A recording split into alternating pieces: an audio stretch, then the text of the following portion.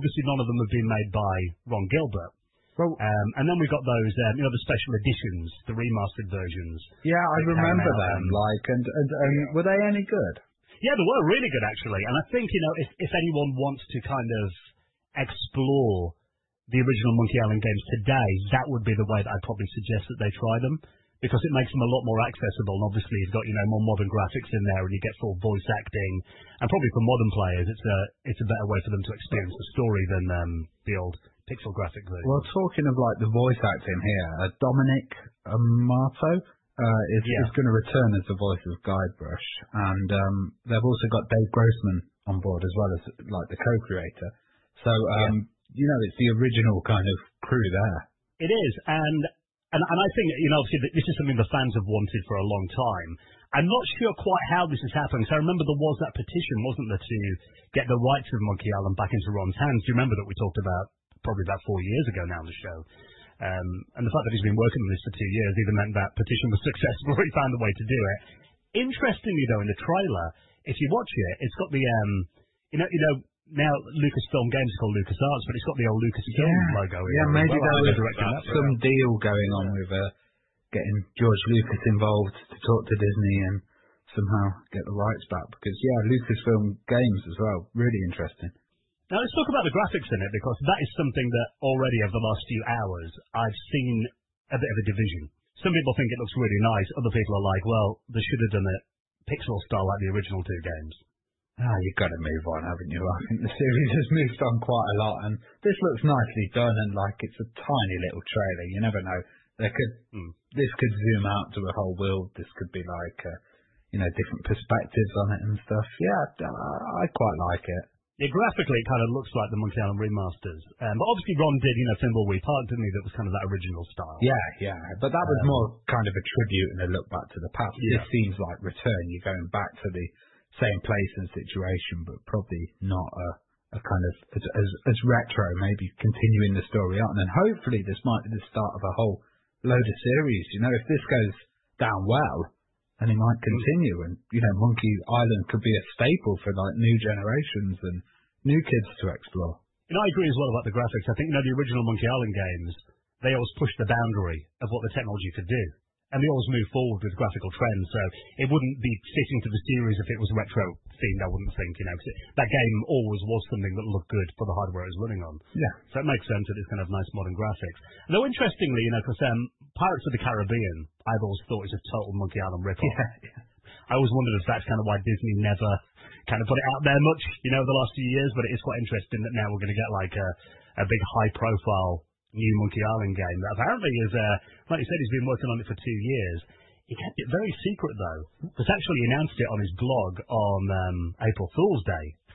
And a lot of people thought it was a wind-up, even though Ron famously hates April Fool's pranks. And kind of the humour in Monkey Island has always been really good, and if they get the tone and the humour right, I can imagine them totally ripping into Pirates of the Caribbean, and it'll be a parody of it, and I can't wait. There's Monkey Island jokes that people quote at me at events and stuff. How appropriate! Quite like a cat. Yeah, exactly. It's legendary. Yes, I've got memories of being a kid. On my Amiga 500, my brother and I, hooking it up to the big TV in the living room, and just being absolutely captivated by those games. Hours could fly by playing them. And actually, this is obviously pre the days of voice acting, so I used to have to do all the voices for my little brother. Of all the pirates and everything we were playing it, which I will not imitate right now. I was going to say, come on, do something. But it's going to be, going to be crazy. Have you ever played the Monkey Island games before, Joe? I don't think you're not quite a big point-and-click adventure game guy. I was going to say, I was kind of staying quiet there because I've never played them. I'm putting you on the spot. Yeah, you put me on the spot. I've never played them, but maybe I should check out the remasters. Maybe I should give my opinion on them, or even we could do it as an after hours, where we pick games for each other before. So, I should really check them out, because a lot of them, like you say, they're on Xbox One and stuff, and I think they might even be on Game Pass. I know Day of the Tentacles, I know that's a similar game, so... Yeah, they definitely were. They might have come off now, but they definitely were on Game Pass a while ago. I think they're only about 4 or 5 quid or something if you buy them. But yeah, I just think, the games that I've played since then, I played, I think it's Escape from Monkey Island on the PlayStation 2. I actually played that through probably about 2 years ago, actually, for the first time in a long time. really enjoyed that, and I enjoyed Curse of Monkey Island as well. I played some of I'm trying to remember. I think it was the Tales of Monkey Island. That was like the series that came out in the late 2000s. I did play a few of those. I kind of gave up on it though for some reason, which might be something I need to revisit. But having Ron back at the helm, he's like he's the heart and soul of the Monkey Island series. So I think this is going to be something really special. So and really excited. New kind of systems, new audiences. It's 2022, and it's like it might bring a whole new generation to Monkey Island, and I think that's great. It's not just going to like die in the water. And I think Thimbleweed Park proved that he's still got that kind of same cutting humour as well. For sure. Game, so there's going to be more of that in there, I'm sure. So no release date as yet. It just says 2022, but hopefully it won't be too long to wait. And if you want to check out the trailer, I'll put that in our show notes at theretrohour.com. Now, it's interesting to see that Sony are kind of looking to return to the retro libraries for their modern systems, because it's something that really, I've got to say, on the PlayStation, it's always felt like a bit of an afterthought and something that Sony have never really felt all that bothered about compared to Xbox. Whereas Microsoft put a lot of time and effort into making original Xbox and Xbox 360 games playable on modern hardware. It's all felt a bit like something that Sony are not really that bothered about. But there was that big announcement last week that they're bringing it's a PlayStation Plus Premium, I believe it's called, which is going to be their kind of alternative to Game Pass, isn't it? Where they're going to be putting some PlayStation 1 and PlayStation 2 games on there at a cost. Yeah, so you kind of summarised it there and hit the nail on the head. So let's move on. Next story. Let's do it. But yeah, in seriousness, I do agree with you. It's always been a bit of an afterthought. And there's always these rumours like the PlayStation 4 is going to be backwards compatible, or the PlayStation 5 is going to be backwards compatible, because obviously certain models of the PS3 were backwards compatible, like some of them did PS1 and PS2, and some of them just did PS2, didn't they? And obviously, famously, the PlayStation 2 was completely backwards compatible with the PS1. But it's always, like you say, it's always been on the back burner, it feels like, in the last kind of like decades for PlayStation. So yeah, on the 30th of March, they announced the new PlayStation Plus subscription tiers, which we spoke about. I think we spoke about it about this time last year, around a year ago, saying PlayStation were on about bringing out similar to Game Pass. But as you say, they've kind of locked them behind the most expensive tier. So you're going to get PS4, PS3, PS2, and PS1 games on this tier, but it's going to be $17.99 a month in dollars. So $17.99 a month. Or $50 for 3 months, or $120 for a year. So obviously it'll be a little bit cheaper for us British in pounds, I imagine. Not normally much. Well, yeah, it'll work out the same. It'll be like 15 quid a month or something. Yeah. But there's no news at the point of us recording this on what games we're going to get or anything like that. And I have a PlayStation 4, but I literally just play The Last of Us and Bloodborne on it. Like they're the only games I've played for it. I don't play it online or anything like that, so I'm not too sure how PlayStation Plus works at the moment, but I believe it's just like Xbox Live Gold, where you just get like 3 or 4 free games a month, and then you can play online, can't you? Yeah. So the new premium is going to be like the Game Pass, where you get all the free games, but there's several versions of that premium, isn't there? It's the top tier one where you get essentially the backwards compatible retro games on it, isn't it? It's a bit like the Switch do, if you pay the higher tier, you can get the N64 and Mega Drive games on there as well. So the Switch has the NES and the SNES games, which you get for paying $3.99 a month, don't you? But then if you pay the $20 a month, you then get the N64 and the Mega Drive. So interesting that PlayStation has done the same thing, because Xbox is just straight up, you get everything. Yeah, and it's quite expensive. So I've used Stadia, I've signed up for that. I've used GeForce Now. I've used quite a few of the services on the PC. You've been testing quite a few of them out. Streaming ones. And this seems expensive. I wonder if they're going to do a PC release of this as well. So, it can be used on other systems. But I'm looking here as well. You are getting quite a few consoles there. You're getting PS3, PS2, PS1, and PSP as well. Oh, yeah. You know what? I didn't mention that, yeah. So PSP, that might be interesting. But it all depends how they're ported. I'm sure they'll do a good job of it, but it just depends how many as well, though. I mean, the thing is, with Xbox, you can literally put your old original Xbox seat or DVD, wasn't it, into your Xbox Series X, and then it will download the emulated rapid version of it straight onto your SSD. Yeah. So you can play it, with your original disc. I imagine on this, though, Sony have never done anything like that before, really, have they? Even if you buy kind of PS2 games and stuff off the store, they're always kind of got to buy them again. You can never put your And it original will be discs in there. what third-party developers they've done a deal with to become part of this. Obviously they're going to have the Metal Gear Solid and all of that kind of stuff, but it's going to be which companies have they got on board. Well, you say that they're Konami games, so. Oh yeah, I'm just thinking that because they were the exclusive. Yeah. But no, I see what you're saying as well.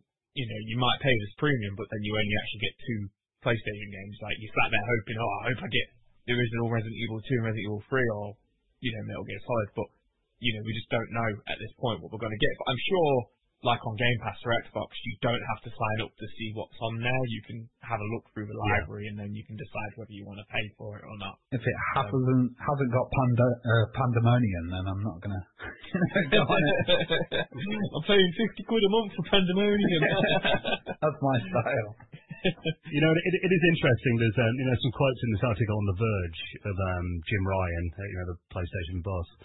He was talking about an interview that he did back in 2017. He said they dabbled then with backwards compatibility, and he said, it's one of those features that a lot of people wanted, but don't actually use it that much. Which we've seen that with Xbox. I think it was something like less than 10% of people ever actually played any of the older games on the modern Xboxes. But it does seem to be a feature that a lot of people kind of say they want. And then he said he was at an event where he saw some old PS1, PS2 Gran Turismo games, and he said they looked ancient, and he was like, why would anyone ever want to play these now? So that was one of the reasons he kind of put out there for not actually doing backwards compatibility before. Yeah, I must say, the PS5 is an expensive console, and then getting this on top of that being more expensive than Games Pass, you would have thought that they would have tried to undercut it, and maybe have the hardware expenses. But I mean, with you just saying that, then I'm hoping, just from what you've just said there, it's just made me think, well, maybe it's going to be a huge library. Yeah, like everything. Yeah, I mean, that would be amazing. I seriously doubt it, but, if they suddenly turn around and go, here's 500 games across the PS1 to 3 and the PSP, that would be unreal, and it would justify, £15 a month or $17.99 a month. Here's Dusty 3D. Well, they are saying that apparently up to 340 games are going to be available on the premium. Oh, okay. It doesn't say how many of those are retro games. It doesn't say. That's a pretty decent amount.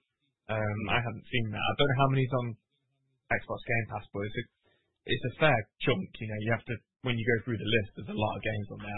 I would say it's probably more than 100. And is it that sign up once, download, and then not sign up again and still have the ability to play them? No. With Stadia, it was like you could play it but at 1080p instead of 4K. So you could still play it. Yeah, no. They get deleted off your disc. Makes you cancel. So yeah, I mean, again, they're not games that you're going to own forever, and I think you get that often on Game Pass. Then you can play it while it's on there. Then it says this expires in a couple of months. Yeah, on Game Pass it says, do you want to buy this game as well? Next to it, when you download it for free. It says free with Game Pass, or would you like to buy it for £20 kind of thing. And it's the same with the Xbox Live Gold, which is pretty brutal, isn't it? If you download a game on Xbox Live Gold, and I'm assuming it's the same on the normal PlayStation Plus, if your subscription to Gold runs out, you then can't play those games even if you've got them downloaded on your Xbox. So I imagine they'll do the same with the PlayStation to stop people like Ravi just downloading them all and then cancelling it the next day. Someone's gonna crack it. It's something we've talked about for years. It kind of, modern day consoles are kind of turning into more of a subscription service, aren't they? Yeah. More like a Netflix kind of thing, which is inevitable, really. But I think if they are going to do that, this does kind of feel to me though that Sony have kind of been forced into doing something they probably didn't really want to do because Xbox and Switch are doing. This focus on retro games as well, and it also felt like Sony just wanted to be like, right, this is the new thing. But now, that through market forces, they're kind of being forced into doing the retro games. Well, at least you'll have something to play on your PS5 now, Dan. Yeah, that's true. Yeah, Robbie said that on this is announced, So, but as I say, I mean, for all of us who really care about our retro games, I think we just have the original systems lying around anyway. So it's not something I'm bothered about, but I can imagine, for maybe someone who's a bit nostalgic and got rid of the PlayStation 1, 20 odd years ago, it might be a bit of a cool thing. So, another story that we'll keep an eye on. And what about this? This is quite a cool little game I was playing for a few minutes. Sorry, lads, that's why I was a bit late to the recording this week. Because I was playing Pixel Pat. on Intel's website. I spotted this the other day. This was on April 1st, and it wasn't an April Fool's Day joke either. But yeah, Intel Pixel Pat is a celebration of the first year of the new CEO, Pat. Is it Gelsinger? Yeah, I think so. It's essentially a celebration of him being Intel's CEO for a year, which I thought was quite an interesting move. I mean, I've never heard of the guy, but I'm not a big computer guy like you guys are. But the premise of the game is an 8-bit side scroller, isn't it? Like where it constantly scrolls, similar to modern mobile games, and you click to jump, and you're running through a chip factory, which I think is quite funny. And you know, you can collect light bulbs, which give you little facts about Pat. How he started his career in 1981, and the different things that he's done for Intel over the years, and how the reason for this factory that they've built is to kind of challenge the chip shortage that we've had over the last couple of years and stuff like that, which I think is really interesting. But the article on TechSpot, which I think is really funny, points out right at the bottom is maybe it's to cover up the fact that it was recently announced that he got paid $178 million last year. Not the company made that. That's how much he made. I'd quit after a year. For a week. Still lying on a beach if he's got new sense. Yeah. So which apparently was a 698% increase on Bob Swan's pay the previous year, who was the CEO of Intel prior to that, and also 217 times more the average salary of an Intel employee.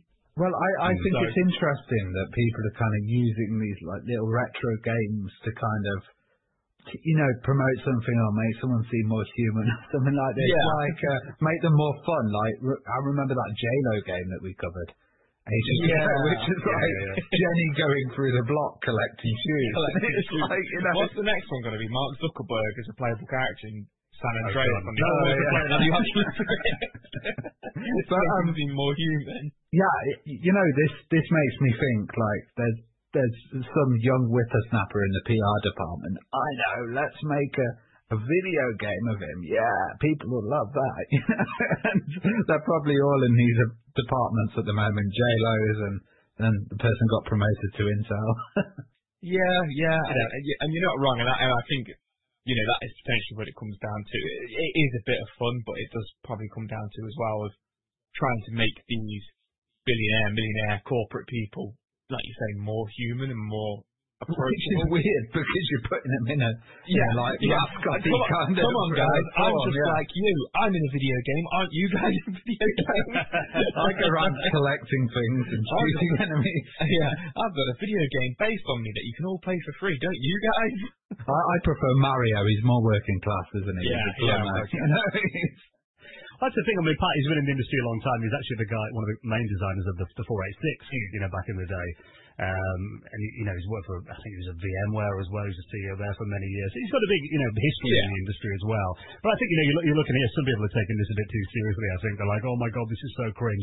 I think it's meant to be, though. I think you're right. It's meant to just be a bit of fun, isn't it? And the fact that it does educate you, and the fact that we're talking about it, Exactly, yeah. So it's done its job, I think. So it's a fun little game to play for 20 seconds or so. I think it's fun. So it's good to check that out. It's available now to play in your browser. Are you feeling the post-holiday blues yet, Joe? Are you back from your week away?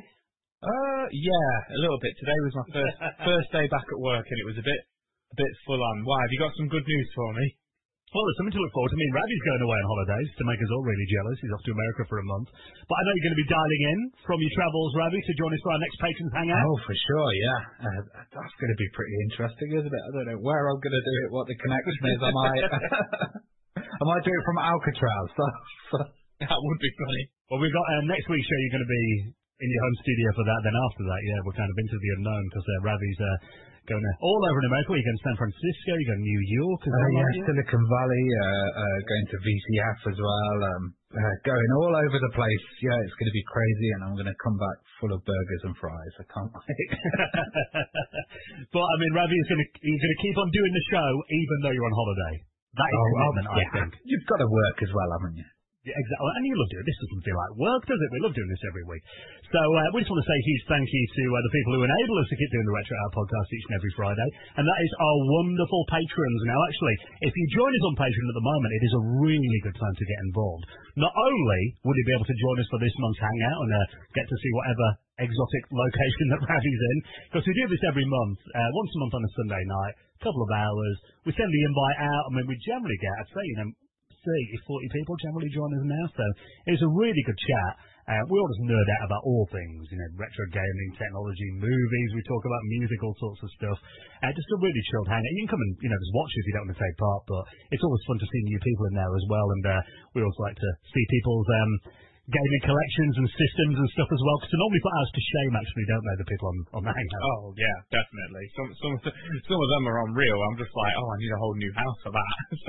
But they are amazing to kind of gawk at and drool over. Yeah, so all patrons get invited to that. If you'd like to join us for this month, if you join us on Patreon now, you'll see the details of that coming up soon.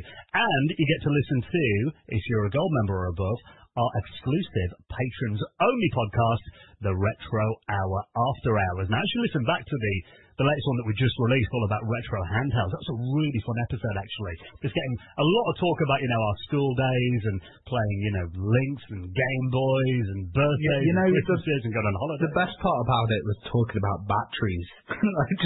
just the memories of batteries and the hunt to try and get cheap ones. Yeah, it really had memories flooding back. And, it's not something we talk about that much on the show, handhelds, actually. And it was really good to do a full it was nearly 2 hours, wasn't it?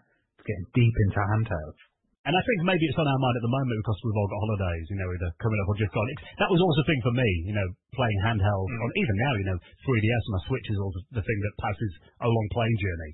So I think, there's definitely a big part of it kind of coming into summer. A lot of people will remember handheld memories from then. So if you want to get access to our patrons exclusive podcast, and there is 22 episodes that you unlock, so you can listen to loads of After Hours episodes if you join us on Patreon. But really the main reason that you're doing it is just to keep the show coming out each and every Friday. You also get the normal show ad free. We give you exclusive content each week as well. So if you'd like to sign up on Patreon, all the details are at theretrohour.com. And of course you will get a mention in the most prestigious high score table in the world of retro gaming, the Retro Hour Hall of Fame, which I still haven't got any music for. That's like 3 weeks on the trot now. And slacking, aren't it's not good enough, that. Hall of Fame! I think maybe Roddy could sing something in the background. I'm gonna have to compose a Hall of Fame music. Well, this week, let's give a huge thank you to our latest patrons, the fabulous Ian Lewis, Richard Frozenwell, Super Lit Mario, Cliff Garrett, and Rodrigo Borges, who all join us on Patreon. We hugely appreciate your support, and if you'd like to join them, you'll find the details at theretrohour.com. Now, this is something that I didn't realise there was much of a need for this, but now I've seen this little video that you put out on our messenger a bit earlier on today, Ravi. I've not seen this before. A universal keyboard for Ataris. Yeah, this is really cool, actually. I've always looked at the Atari keyboards and I thought, those slanted keys, oh my god, they're so sexy. On the ST and the Falcon. Oh yeah, on the ST and the Falcon. So this is a case that's kind of a universal Atari keyboard case, and it's standard for the STF, the STFM, the STE, and the Falcon keyboard. And then they can be used on the Atari Mega, the Mega STE, the TT, and also one thing that I used to massively drool over, which was desktop converted Atari computers. I don't know if you've seen those. Is that where people put the ST inside a desktop case? Yeah, and then or even Falcons, and then there's stuff like Radeon cards in there, all kind of madness. But this is actually going to be made free on a Thingiverse, or it might have a charge with it, but it'll be STL files, so you'll be able to print it yourself. But it's been created in resin, and this keyboard has some pretty amazing features. So it allows you to use USB and wireless mouses, which is a pretty good bonus. 2 joysticks can be plugged in at the same time as using the USB mouse. It's got a recessed kind of USB and mouse ports at the bottom for easier access. So do you remember with the Ataris underneath, you'd have to kind of plug them in underneath, and it was always a bit of a faff, wasn't it? To kind of. I've got one set up next to me right now, actually, and I've never liked that about the ST. And the Falcon, I believe, is the same, isn't it? You've got to lift it up, and the mouse. I don't know if you've ever seen one, Joe, but the mouse and joystick connector are literally underneath the machine. Oh. So you lift it up, and you've got to plug it in the bottom, which I always felt a bit. I'm looking at the video now, but I didn't know that about the originals. No. And it's also means you can set a kind of floppy LED as well if you're using it with the desktop converter, and you can also use some extra floppy lights and stuff, and it's got LEDs in there, a power LED. And what do you kind of think of this, guys? Like, it's got stereo speakers in there as well. I was going to say, you missed out the speakers. Yeah, it's like a full powerhouse, this little device here. And I guess you can use all these little adapters in there as well and stuff that seem to be made in the Atari market. Can you hear that I'm not an expert on Atari here? Well, you know more about it than me. Well, I think as well, like, I mean, obviously there were, you mentioned stuff like the TT and the Mega, which were kind of the desktop Ataris, they were in like a separate case that housed the motherboard and the floppy drive, and then the keyboard was a separate thing. But I remember, on those machines, the keyboards, they just looked a bit more like standard PC keyboards. They didn't have those, those features you mentioned, like the slanted function keys and stuff like that, which again, I mean, I've got to say, I don't find the Atari ST keyboard to be particularly comfortable to use. I find the keys a little bit mushy on it. Okay. It always felt like a budget keyboard, but it's undeniable that it looks incredibly cool. And I think, if you have got one of those desktop converted things, and there is something about, that kind of takes the soul out of just plugging in a generic keyboard, isn't there? Like a PC keyboard into a retro machine. Yeah, you still have like the same feel because it'll be the same kind of keys in there, basically. It's just rehoused into this kind of monster. And I don't know how rare they are to get original keyboards and stuff like that for the Atari, but like having this with USB and wireless mouse and stuff is just a really good idea. And being able to print it yourself, I can imagine you can use your own pigment and you can choose the kind of colours that you want and customise it. I can imagine this is when he does release the STL files on Thingiverse. There'll be some really amazing kind of versions that will come out and crazy colours and all sorts. I've got to say, 3D printing feels like it's come on a hell of a long way just in the last 5 years. I'm seeing some really good quality 3D printed products now, whereas before you could always tell, couldn't you? They always had those kind of lines and stuff on the surfaces, and they never looked quite right. But I think there's been some, really good stuff coming out recently. Yeah, this was done in resin. It says so. It's like really beautifully well done. But yeah, I've even seen metal 3D printing. People 3D printing things in metal. So imagine a metal one of these. Ooh. Yeah, so I'm going to check out the video. There was like a little 10-minute overview of him using it on various Atari systems. I've got to say, looking at that, apart from the colour, which obviously this is a prototype version, I imagine, it looks like it could be like a proper, genuine factory-made keyboard. Yeah, it looks really good, yeah. And a lot of thought's obviously gone into this, so check it out. Now, let's talk about something that we've talked about several times on the show, one of our favourite topics, and that is what pains Nintendo are to the retro community sometimes, because I can't get my head around this one. This is another instance of Nintendo just being unreasonable to the retro community. They've actually taken down some scans of a 1996 Mario 64 guidebook. This is it's just getting silly now. Like, I love the headline on Kotaku is literally Nintendo takes some cool stuff off the internet. Like, get some cool stuff taken off the internet again for like the millionth time. So yeah, about a month ago, a user uploaded essentially a Japanese exclusive guidebook that came out in 1996 for Super Mario 64. So we never got this in the West, and it's all written in Japanese as well. So you'd think, oh, what's so interesting about an old guidebook in Japanese? But the really cool thing about this is this particular guidebook. I don't know if you guys have seen it because it's not on the article, so I encourage you to go give it. I'd imagine Kotaku don't want to check. Yeah, it's on Pirate Bay now. So if you just go Google like Mario 64 guidebook, it comes up. But essentially, what this guidebook did is it made 3D models of every single level in the game out of like plasticine. That's the only way I can describe it. Like, like contours and stuff. Like you'd mention like geography class at school. And literally, it's got like a isometric view of the levels with like mountainsides and fields and all the enemies on there made out of like pipe cleaners and stuff like that. But it's really well done and it's really adorable. And I would love it if these models still existed somewhere. So if you're listening to this, go have a Google of it and have a look at it. Like I say, the actual guidebook itself has been taken down, but there's a few pictures embedded in some websites and stuff still, so you can for now, so you can have a look at them. But yeah, it was uploaded onto Comfort Food video games, and essentially they don't know why it was taken down. By taking it down, they've probably increased the interest in it. Yeah, people to go, oh, this is great. It's interesting you should say that, because I actually saw the article to say that it had been uploaded like a month ago, and I thought of putting it in our news, but I just never did. Like, I was like, oh, you know what, it's not a big news story.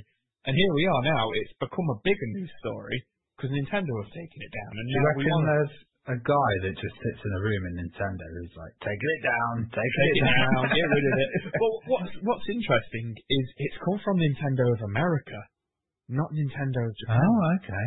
So, I mean, it could that might not have anything to do with it, but the guy who runs Comfort Food video games is saying it's just bizarre that it's Nintendo of America, because why are they concerned with a guidebook from Japan in 1996? And it's not like anybody's making any money off it, because nobody was making any money off it on the website for it being embedded and uploaded on there, and Nintendo can't possibly make any money from the guidebook from unless they were planning to kind of re-release it. I can't see.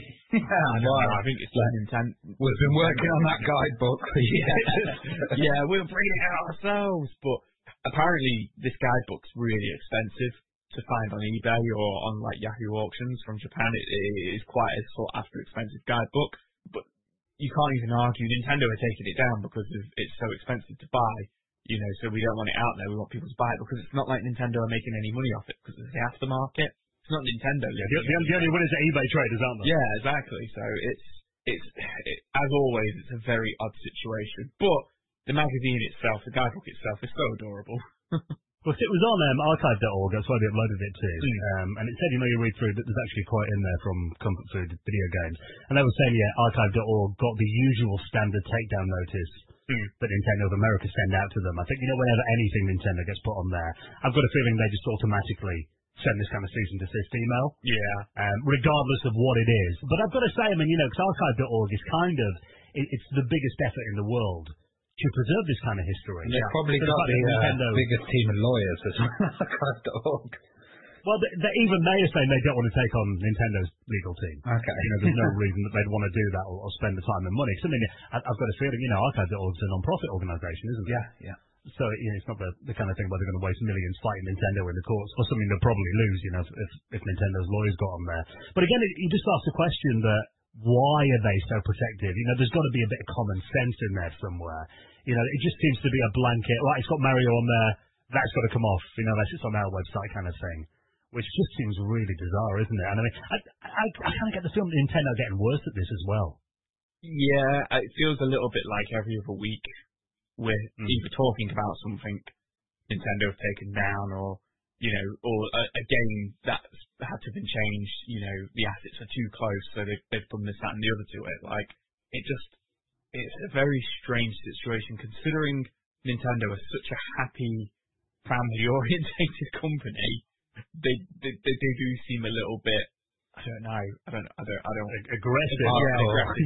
Hardcore aggressive. Yeah, they're good words when it comes to these kind of things. But I don't think they'll ever change. I think this will always be the case with Nintendo. But it's just, like you say, it just seems to be getting more and more ridiculous.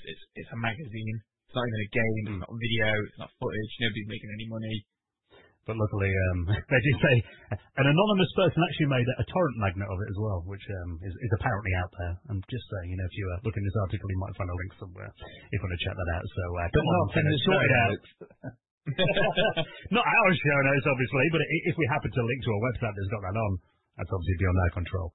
Now, before we get into our interview this week, catching up with the incredible James Rolfe, the angry video game nerd, let's just take a quick moment to give a big thank you to this week's sponsor, and that is our friends at BetterHelp Online Therapy.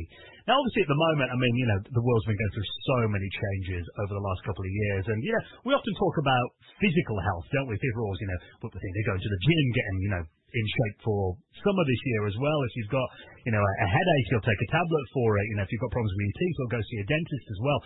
But a lot of the time, we don't consider just how important our mental health is. Absolutely. And, I'll always be the one to talk about mental health and be an advocate of mental health. And I'm a really big, strong believer in talking about mental health and not seeing it as a weakness or anything like that. And I'm a real big, strong believer in there doesn't have to be a diagnosis for mental health. It doesn't have to be like, I've got this wrong with me, I've got that wrong with me. You can just have bad days. You can just have good days. You can have bad weeks, bad months, bad years. And when these things happen, there is absolutely no shame in reaching out to apps like BetterHelp. And I said it before, I'll say it again. If you bought a brand new car and you got told that's the only car you're ever going to have for the rest of your life, you could only ever have this one car, you'd wash it every week, you'd take care of it, you'd get it serviced every year, you'd do everything you can to keep it pristine. So why don't we do that with our brains and with our bodies? The only thing that we only get one chance at life, and we only get one chance with our mind.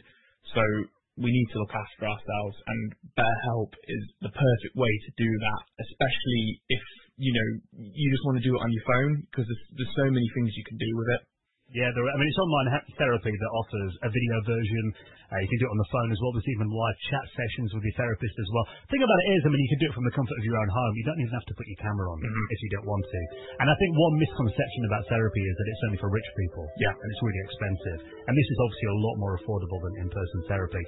So you can give it a try, see if online therapy can help lower your stress and help you out. Everyone needs it now and then. So give it a go, and actually for using our exclusive link, you will get 10% off your first month of BetterHelp. So our link is betterhelp.com/retro, betterhelp.com/retro, so they know that we sent you, and a big thanks to our friends at BetterHelp for their support of our show.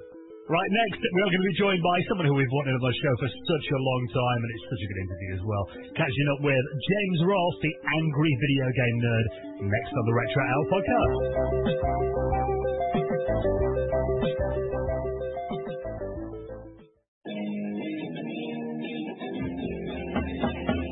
You're listening to the Retro Hour podcast, and it is time for our favourite bit of the show when we welcome on a very special guest. And actually, our guest this week is someone who I think we've wanted to talk to since we started doing this podcast, like, 6 years ago now.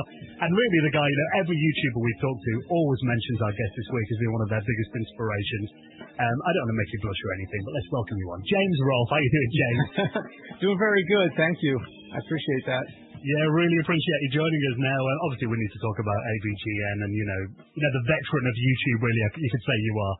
But I think it's always nice to kind of get a bit of background on our guest. Kind of going back to, James as a kid. What was your first gaming experience then? Do you remember kind of what initially got you into video games? Oh, yeah. It's kind of a blurry memory, but I remember my grandpa and my cousin introducing me to some games at a very young age. This was before we had NES, so it was a lot of DOS games, a lot of Magnavox Odyssey 2. Nice. Yeah, and Atari, of course, Atari 2600. The Atari, I believe, was my aunt's, or it could have been my grandpa's, I'm not sure. NES was the first one where I got it as a birthday present, I believe. And I would have been 8 at that point. Before then, was there much of an arcade scene where you were growing up? You know what? I didn't really go to the video arcades as often. More in my teen years. So that kind of came later. So I wasn't really in the arcade scene when Pac-Man and Donkey Kong was going on. I was a little too young for that. Yeah. I was born in 1980, so that puts a time stamp on it. In terms of the NES then, was that kind of like how you fell in love with gaming? So you'd played the Atari, you'd played a couple of computer games and maybe seen a bit of arcade. What was it about the NES? First side scroller, first time where it was just really surprising when the level was over, but the game continued. Like I never really saw a game that lasted as long as Mario. It was kind of like an ongoing thing, and it was a lot more challenging than any game I played before that. It was definitely a game changer.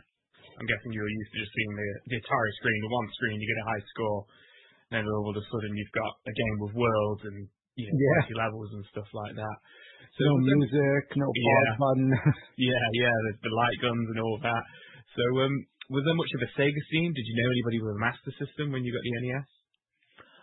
Yeah, I saw the Genesis first, Mega Drive, but I guess we call it Genesis here. Yeah. But I remember when that came out, my next door neighbors had it. But I also remember I had another neighbor at another time who had the Master System, and it was the only person I knew who had one, and I thought that it would be, because the Genesis, we just call it Sega. Everybody just called it Sega. It's the same here in the UK. Everybody just called it Sega, yeah. Yeah, and then my friend was like, "Oh, I got the Sega Master System," and I'm like, "Whoa, the Master System? That's got to be better than the Sega, right? Because this is the Master System." So I played it, and I'm like, "Well, what is this?" It's funny because it's exactly the same for me. I was born in '89, but my older brother is a similar age to you, and he had a Mega Drive. And when we were growing up, our neighbor had a Master System, and we thought it was the better system. Oh, yeah. Because of the name. We were too naive with the graphics.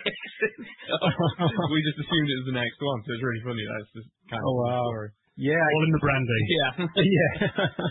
I guess it wasn't too big over here, but I hear it was very big in, where was it? I think South America. It was a lot more popular. Yeah, the Master System. They still manufacture the Master System in Brazil. Something to do with like taxes and licensing, but. Oh, that's it. Yeah. Yeah. But South America and Europe, it was much bigger. Yeah, I remember a friend of mine had, because we had the Master System 2, and he had Alex Kidd in Miracle World built into it. But his mum didn't buy many other games, so literally that's the only game that he had for the system, the built-in game, and he just played that every weekend for like years. I remember this, the friend of mine, it was Missile Defense was the built-in game on that particular console. I mean, talking about the NES, obviously that was a phenomenon when that came out. I mean, what were kind of your, is there any games that stick in your mind as being, must-plays and games that really defined you that you constantly go back to? It's got to be the Contra games. Those were huge.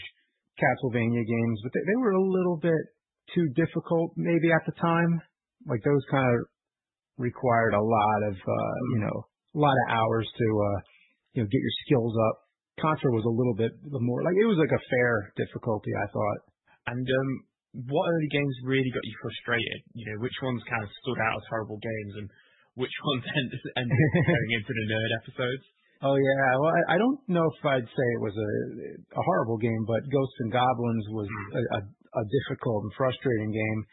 And I remember I couldn't pass the first level when I was a kid, or maybe once I got to level 2 or something, but it was so hard. And never beat it until I was an adult and making the nerd episode. You've done a lot better on that game than I have, and I don't think I've still made it past the first level all these years later. Yeah, it's really tough. What about, when you used to get games as a kid then? Was it like a local game shop that you used to go to get your games? Yeah, there was a lot of them.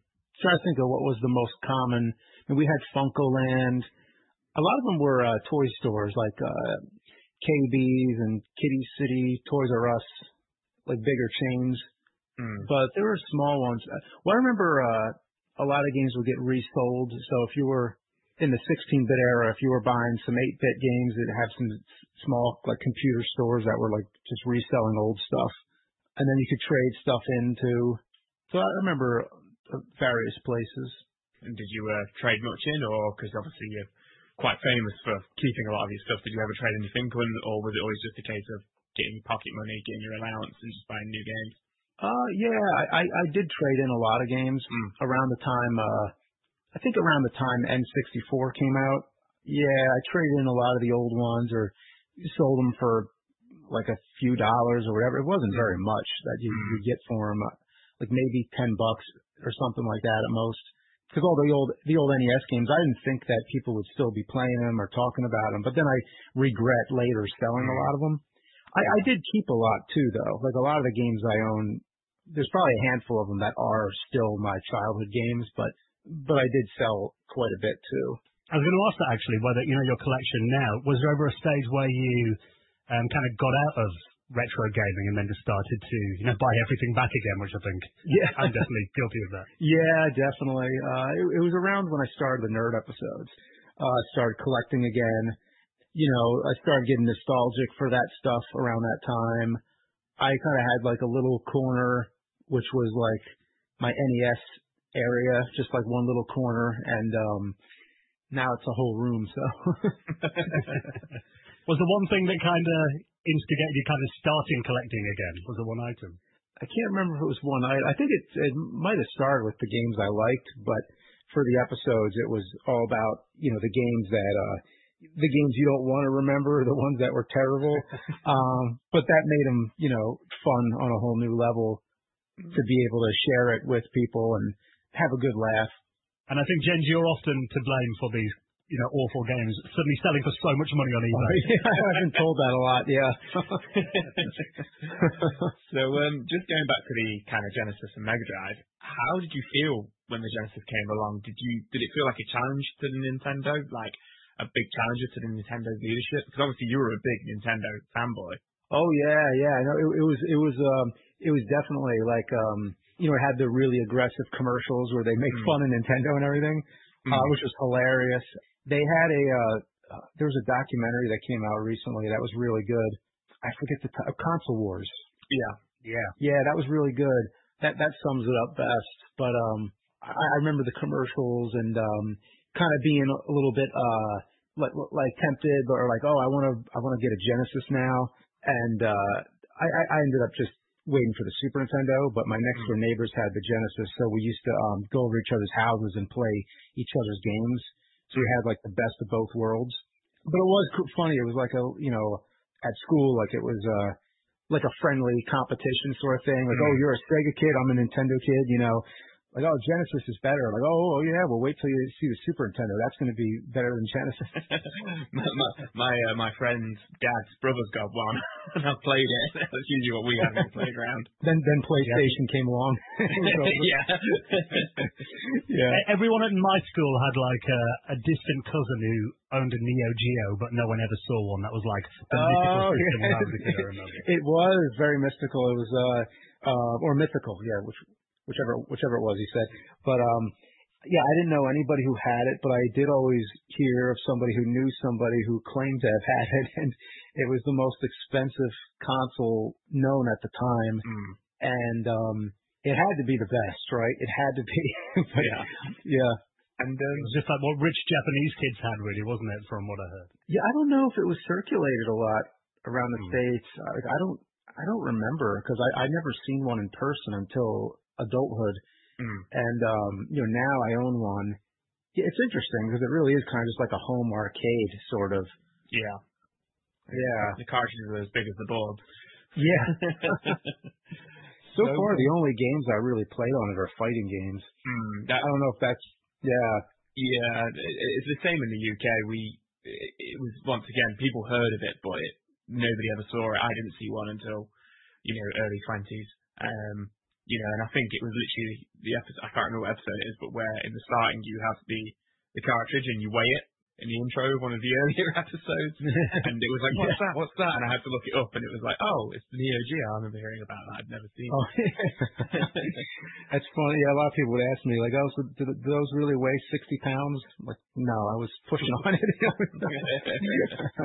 I loved your video that you did on, because you've done a few videos on that kind of weird era, kind of after Genesis and Super Nintendo. And then we had stuff like the Atari Jaguar, the 3DO and the Amiga CD32. I know you've done videos on all of those systems. How did you kind of feel about them, when you were a kid? Did you see much of them around, or is this stuff that you kind of discovered in hindsight, these kind of, flopped systems? Some of them I heard about at the time, and others I didn't. Like the Philips CDI, I never heard of that one till later. But I did hear of the real 3DO, the Panasonic 3DO. So when the Sony PlayStation came along, I thought it would just be another one of those. So that's why I didn't really expect the PlayStation to be such a big deal, because I was saving up for the N64. And I had a friend who had a PlayStation, and it looked great, but I had a long way to go to wait for the N64. And it seemed like in that delay, I might as well have gotten the PlayStation at the time, but that's just how it was. If you remember the N64, it was delayed by, it probably in hindsight it was only like 18 months, but as a kid it felt like years. It did. Waiting for that machine to come out. Yeah, like it probably wasn't actually as long, but it felt that way. But I just remember waiting for that when it was called the Ultra 64, and the launch title I was most excited for was Killer Instinct, but that didn't become a launch title by the time it came out. They had Killer Instinct Gold, the sequel. I think by that point, PlayStation had already got enough traction and took over. Yeah, in hindsight, that's just how I sort of missed the whole PlayStation thing. I mean, I played some of it. I played some of the first couple Resident Evils when they came out. I played Twisted Metal, but I didn't play Metal Gear Solid or Final Fantasy VII. The games like the major games that you hear about just went over my head. And by that point, I was shortly after the N64. I was busy with college and just didn't really play games as often. Well, then I started playing them a little more often because I had friends in college. But we would play GameCube when that came out. Usually more co-op or competitive games like one of the Bond games, Nightfire. More like party games we would play. Yeah, drinking games. Yeah.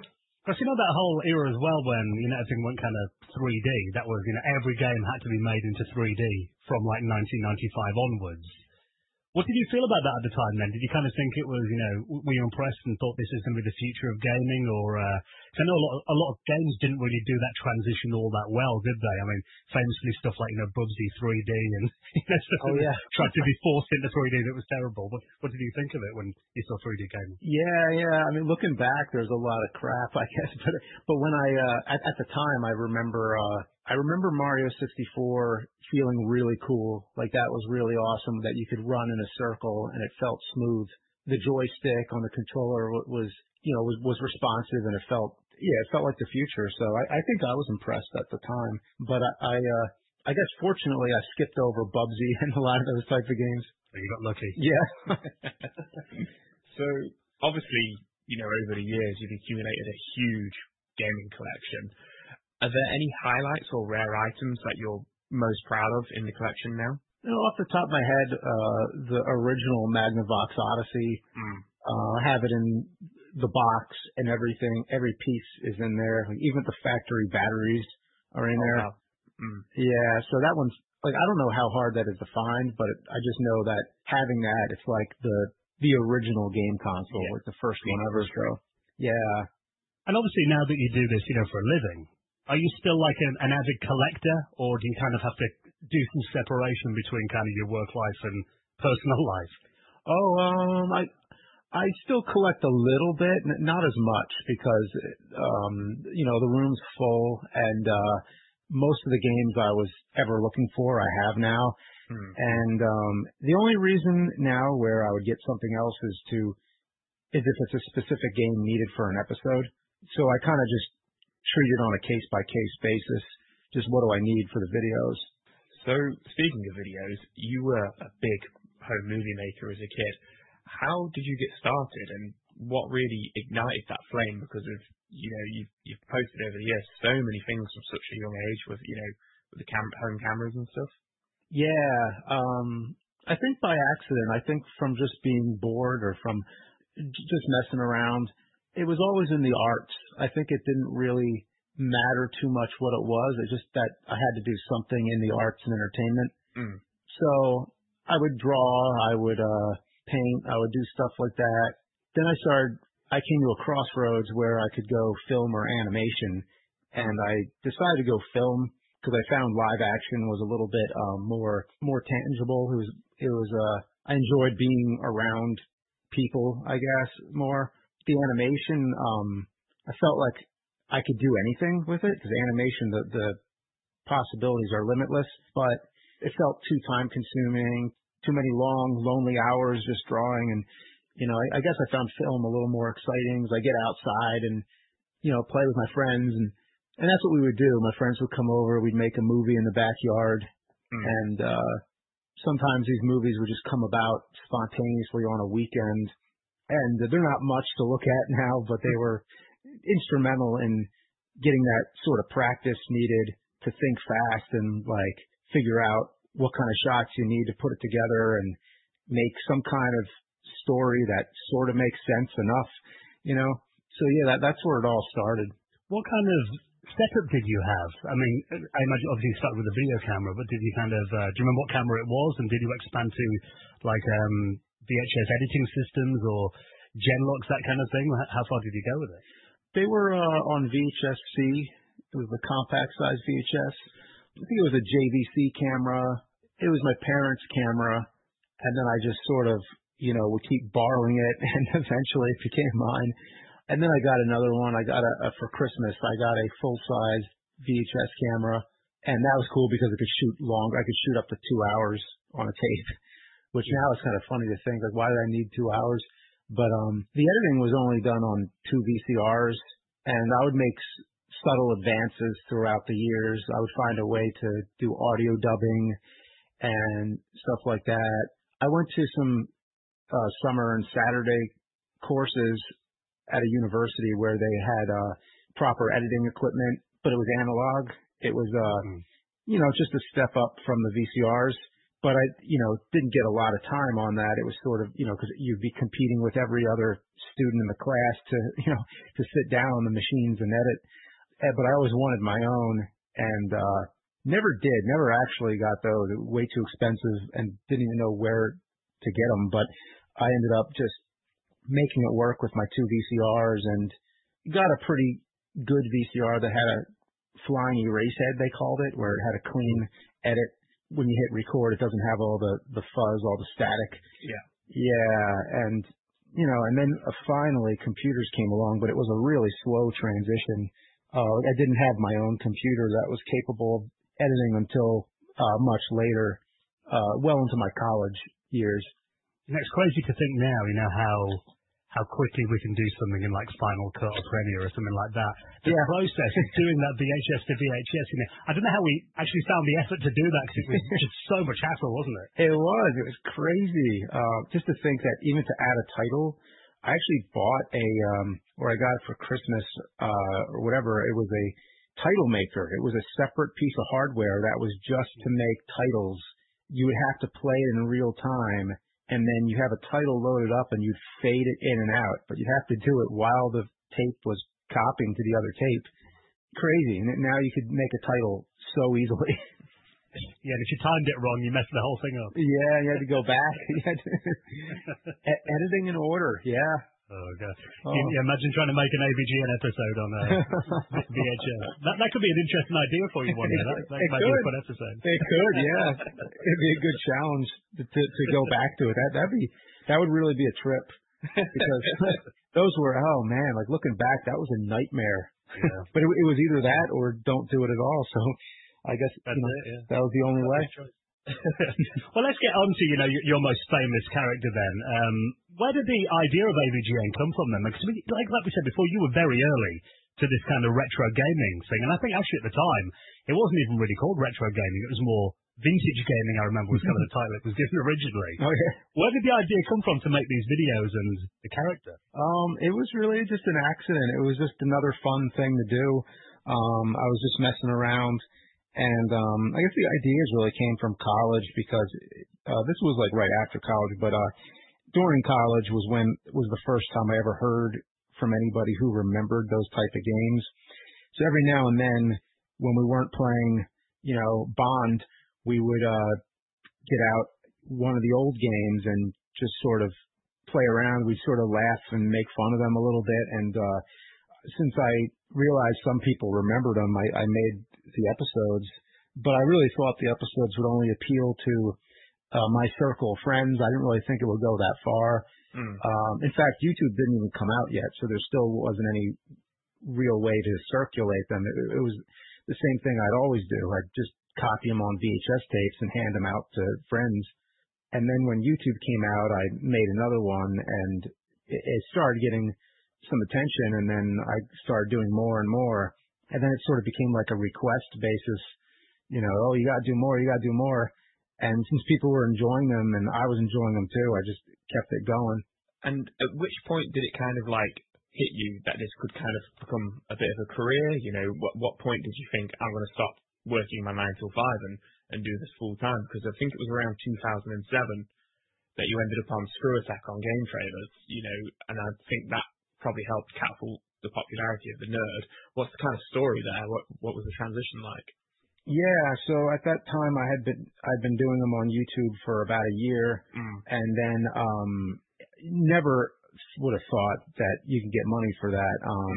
The Game Trailers contract was the first time I was paid to do the episodes where they would debut on Game Trailers before they'd go on YouTube, and yeah, that was really the start of it. I was still working another job at the time. At that time, I was working a wedding job. I was a videographer, editing weddings, and sometime in 2008, I think I started doing them less, and eventually, the nerd videos and the DVDs were able to make it so that I can do that full time. Was that a nervous transition, that leaving your job and kind of relying on that? Oh yeah. Nervous about it? Oh, definitely, yeah. Especially being self-employed, not having health benefits anymore.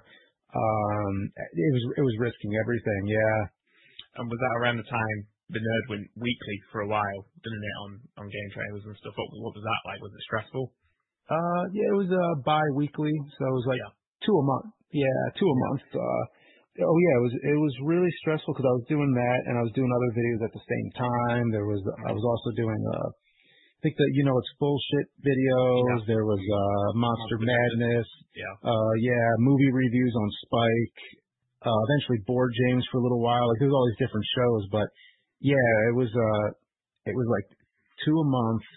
I remember being really sick for like a large portion of 2008. Like I was like sick for months and months and months straight. My voice would come and go because I wasn't sleeping much. So I wouldn't want to go back to doing it that way. It was too much. I remember, a lot of people saying when you're self-employed, you get to make your own hours. I'm like, well, that's great, but what happens when you make all your hours? Yeah, you need some separation. Yeah. Well, obviously AVGN, it's gone on to be, a cultural phenomenon. If you talk about anyone to do with YouTube and video games, your name generally always comes up. And you made the transition to your own movie as well, with the AVGN movie. Yeah. What were the challenges of adapting a character from, a YouTube short series, short episodes, to a full feature-length movie on the big screen? The first thought was that it would be sort of like a Revenge of the Nerds, really like dumb comedy sort of thing. And we kept the dumb comedy, like, to make it like just really just stupid and funny, like a movie that doesn't take itself seriously. But the plot got a lot more complicated, because then we started going the, like a National Treasure Da Vinci Code route, and, like sort of like uncovering these conspiracies with the ET game. Yeah, I got really, really sucked into the story, like really, went deep with it. It was a lot of fun to write. It was, just a lot of fun all around. And you've got people like, how Scott Warshaw was involved in it as well. The guy, we've had him on this podcast actually, the guy behind E.T. Oh, great, yeah. Is that like working with him then, and how did you get him involved with it? Oh, he was awesome. Yeah, well, we wrote the script and we had him in mind because he's kind of similar to Leonardo da Vinci in the Da Vinci Code, where he would put hidden things in the, in his work, because he would put his initials, all that kind of stuff. Like in Yar's Revenge, you could find his initials. So we thought, well, what if he made E.T. as a floor plan of Area 51, or you can decode it and find the location of the captive alien, the real alien in Area 51. So we went really far with the story, and I remember I wanted to have a really good script to show him. So we waited until we had everything written out. But then as the time got closer, I remember getting more and more nervous, like, oh, well, what if he doesn't like it? Because we put all this work into it. So we showed it to him, and he liked it, but he wanted to scale back the character a bit. So he was originally going to play like the Xander character, but he ended up taking more of like a mentor sort of role in there, and it worked out better for the long run.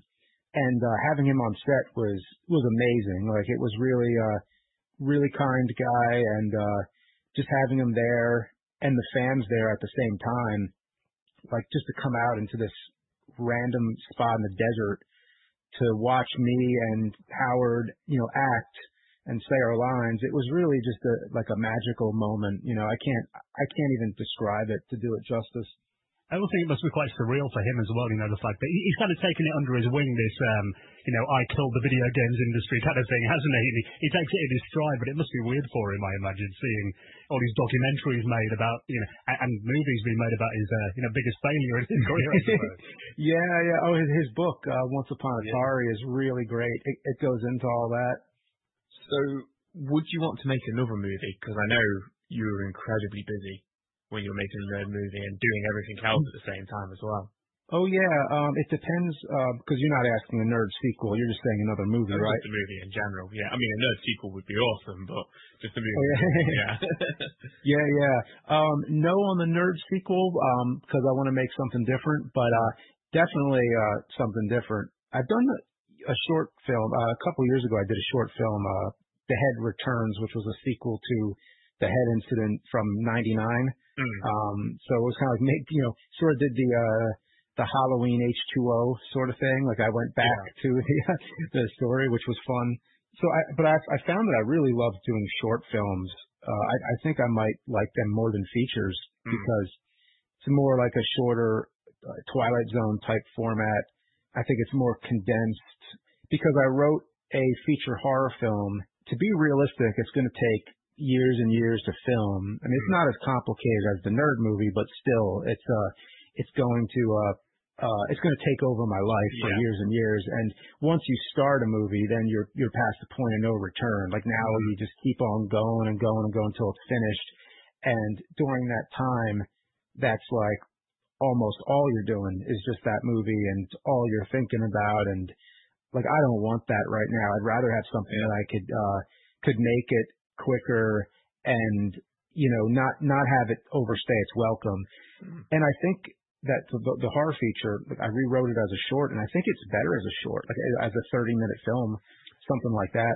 Is that with the roller coaster in the castle? Yeah, it is. Yeah. It's the abandoned amusement park one. Yeah. So I think I'm planning to make it as a short. Once I'm caught up with some other, because I have some other videos I'm trying to make too. There's some other like secret projects I'm working on. So it's in the queue. It'll happen, but you had to wait for COVID to get under control and being able to get out in the world more, and things need to be a little more stable, before I make such a big decision to a life-changing project. Yeah. Well, obviously, I mean, talking about your videos from AVGN, Jet Tramiel passed away a few years ago. Did you ever hear the rumor you were talking about Sword Quest was true then, that he had the treasures? I haven't heard a single thing, no. It's been a while since his death, yeah. Obviously, when he first died, I wasn't going to be like, oh, well, let's find the treasure, but the premise of the second AVGN film. Yeah. But so much time has passed, and I haven't heard anything at all. You'd think maybe like someone somewhere would have found something, but I guess that was all. I mean, I heard that the treasures were all melted down, and that was it. Like they were all the gold was sent back to the mint, and that's all there was. Not a very exciting treasure adventure story, but having a myth of them still being out there somewhere, yeah, that makes it much more exciting, I think. Yeah, we could go with that. That they're still out there, waiting to be found. Yeah. So, what's the typical process of making a nerd episode, and has that changed much over the last 15 years? It's pretty much the same thing. So it starts with the gameplay. I sit down, play the game, write some notes, basically write all the parts that are frustrating or funny or anything interesting whatsoever. And then as I'm doing that, I'm recording the gameplay, and then I digest all the footage and start going through it and writing a script. The script, is probably the longest part because cause just going through the notes and trying to figure out like, well, what kind of flow is this? Like, should I start talking about this and then go on to that? Is this funny? Is that funny? Like, once I got it all down, then I shoot it, then it goes to editing. We've had a lot of help with the editing, especially in the past, like 5 years or so. Yeah. I still do some of the editing. It's not all outsourced, I guess I should say, but still a lot of it is me editing. I have a lot of people help edit it as well. And while they're editing, that means that I can start writing the next one. Yeah. So that's kind of how the flow goes. It's the most efficient that I've ever had in the whole, career. And it keeps me able to do the creative parts where if there's something like, because before, I would get bogged down working on the color correction, on little audio tweaks and trying to clean up the audio and get the volume all equalized and all that kind of stuff. It's so refreshing when someone else can take that off your plate and just let you work on the fun part. Sometimes you get a bit, obsessed with it, can't you? Like, oh, just need to change it a little bit more, or before you know it, you spend 2 hours doing the color correction and stuff. Yeah. And even then, sometimes I have a lot of notes about it where I'm like, oh, can you make this part look a little more like nighttime, or the last one I had on the last Ninja, the most recent episode, there were parts where the color correction was meant to look bad on purpose because I was recreating an old episode, like the look and feel of an old episode from 2006. I was going to say, you captured the room, the background really well then with that one, because it did. And I mean, I'm glad you cleared that up for me. I was really studying it like, did he film this 15 years ago? I really could. Some planning is done. Yeah, I was going to say, that's some planning that is there. Yeah. It was a fun challenge. Just try to make it look as close as possible. I used the exact same microphones that I used back then. Oh, wow. It was. I just want to see how far I could go with it. That's some dedication. And was there any abandoned episodes, like any episodes you just couldn't make work? The only ones I remember, I think we released as DVD bonus episodes. I think one was Secret Scout. That's the only one I can remember off the top of my head. I don't think we ever finished it. It was kind of just like a game that my friend Mike and I would play, and we just recorded it, and we were like, okay, this could maybe be an episode. Because I have my friends help me a lot with picking out games. Like, so, Michael suggested it. He suggested Last Ninja to me. He was like, hey, this game's really bad. You should check it out. And I did, and it was like, oh, wow, you're not kidding. This game might be the worst NES game I've ever played. Did you ever get any bad games for, like, Christmas or birthday as a kid? I think I lucked out with a lot of that. I think the worst game I can recall off the top of my head was Ghostbusters on NES. Which, just because it was Ghostbusters, everyone had to have it, didn't they? Yeah, it was one of those where usually the movie games weren't so good. What are some of your personal favorite nerd episodes? In recent memory, like I'll go recent, I'll go classic. I think recent Fear and Loathing in Las Vegas and Majora's Mask. Yeah. Those were two really big ones because they were a little more story driven and there was like some, sort of like sentimental content to both of those. Like there was like some, some sort of part where I'm really, even though it's like a joke and it's like it's just sort of like just meant to be a funny video. It also has some genuine material in those. Yeah. And then like the older ones, I remember Rob the Robot, I think is probably my favorite old one because it had a story to it. And I remember the Crazy Castle one, as far as slapstick goes, was that's a hard one to beat. Oh well, and the Sega Activator one with Nathan Barnett. Yeah. That's it. Yeah. It's always fun to break a lot of stuff. Yeah, absolutely. I was going to say Birthday Blowout as well. Yeah. I love that. Plumbers Don't Wear Ties, I think, was cause I've never really seen that game before. And a very eye-opening game. Yeah, I remember that episode. At the time I was making it, I wasn't so sure if it was a good episode or not because I didn't really have much to add to the game. Like my commentary on it was just like, look at this, because what do you say about this? Look at this insane, crazy game. But I guess it's just that, like, just that the game sort of wrote the episode itself. It was like, that's all you need. Because people would always tell me that they love that episode. So I think that's maybe what it is. It's just that because the game was so crazy and the fact that I have such a lack of words for it, Yeah, I think it speaks for itself a bit. Yeah. Your Majora's Mask one as well, that was interesting because I remember, when you released that episode, I remember thinking, he's going to get it for, straight in that game. And then I watched it. And actually, you made a load of good points in there. And I think a lot of people in the comments are like, actually, now you mention it, you're right about a lot of stuff in there.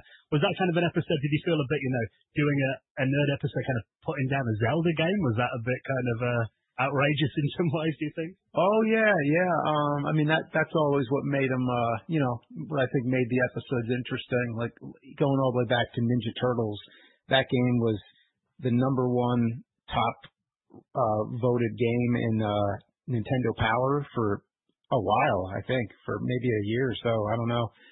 And I was one of the first people, I think, publicly to bring up all the bad points about it to that level. I even remember Zelda 2, actually. Like, that kind of seems like, some people like it, some people don't. So it's always good to bring about good and bad points.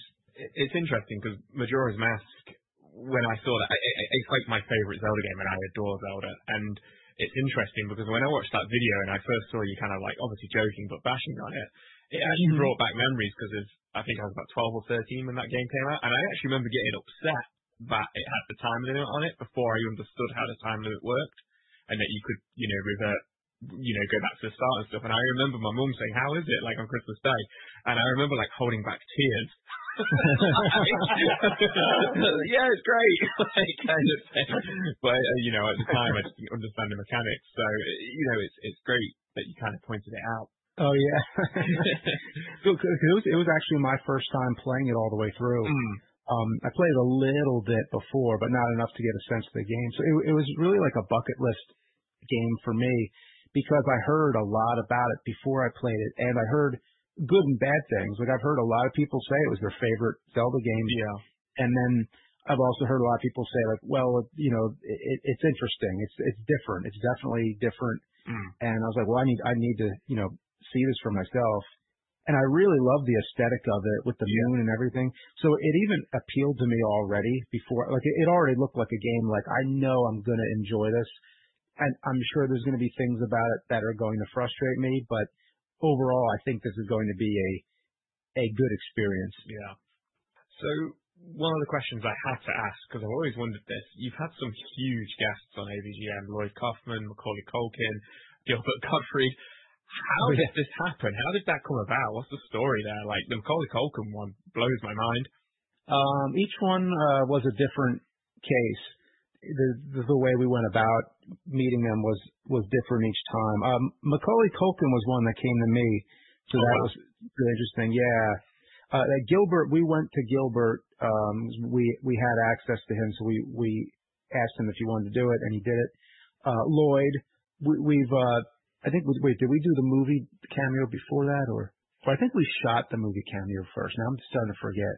Macaulay Culkin, though, was a fan. He was a fan for a while too, and one day the idea came up, like, if we do a Home Alone episode. And at first I thought, like, is he into this? Like, is he kind of tired of hearing about Home Alone all the time? Like, I wasn't sure. And it does seem like it's a rare case when he does something. So I felt really honored that he wanted to come here and, go as far to reenact the trap scene and everything. I said no. I was like, hey, is this too cliche or whatever? And he's like, no. Like, he really enjoyed being in the episode, and a lot of the dialogue in it we ad-libbed. Yeah. Yeah. And did you hang out with him for a couple of days? Because you did a James and Mike Monday with him as well, didn't you? The Page Master and stuff, like, or was it all just he came for the day? Oh, we did. Yeah. It was a few days. Yeah. We did the Page Master and then the rental review.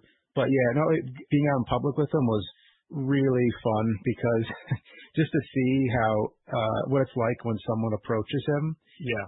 They'll recognize him and they'll say, like, hey, are you are you? And he goes, Jonathan Taylor Thomas. Yes. Like, just to see how he jokes around and messes with people like that. It's so funny. It's totally a different, kind of style, to just, make a funny joke, Yeah. Yeah, he seemed a really down-to-earth guy as well, and you could tell he was having so much fun when you did the episode with him, so it was nice to see that. Yeah, definitely. But obviously you've done a lot of spin-off shows. You mentioned, Board James, What's BS, rental reviews. Have you got any plans to do anything else you can talk about then, or anything that's coming up on the channel that we should look out for that you can mention? Well, I'm looking forward to getting on a plane and going somewhere at some point. I haven't been on a plane in like 2 years. Actually am finally going to do a family trip though soon. So that'll be my first, take the children.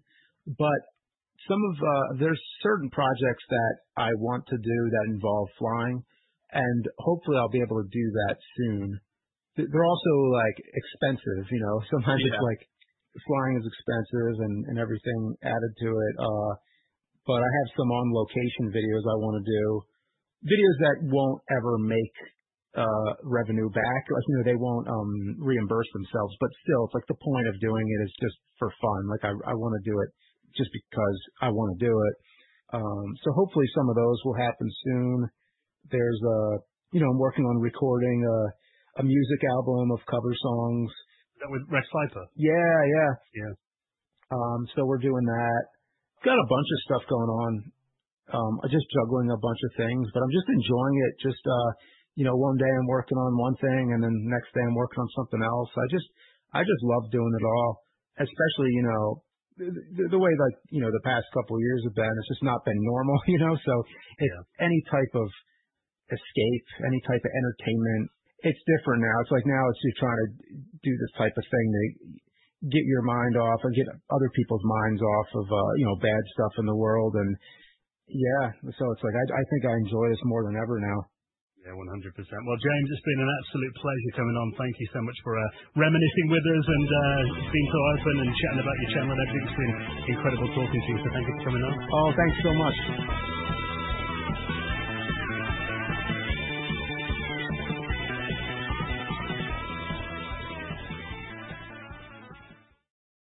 Coming up on this week's show, Atari are making 2600 games again. A new series of Games Master has arrived, and we give our review. And we get the secret history of Mac gaming with author Richard Moss.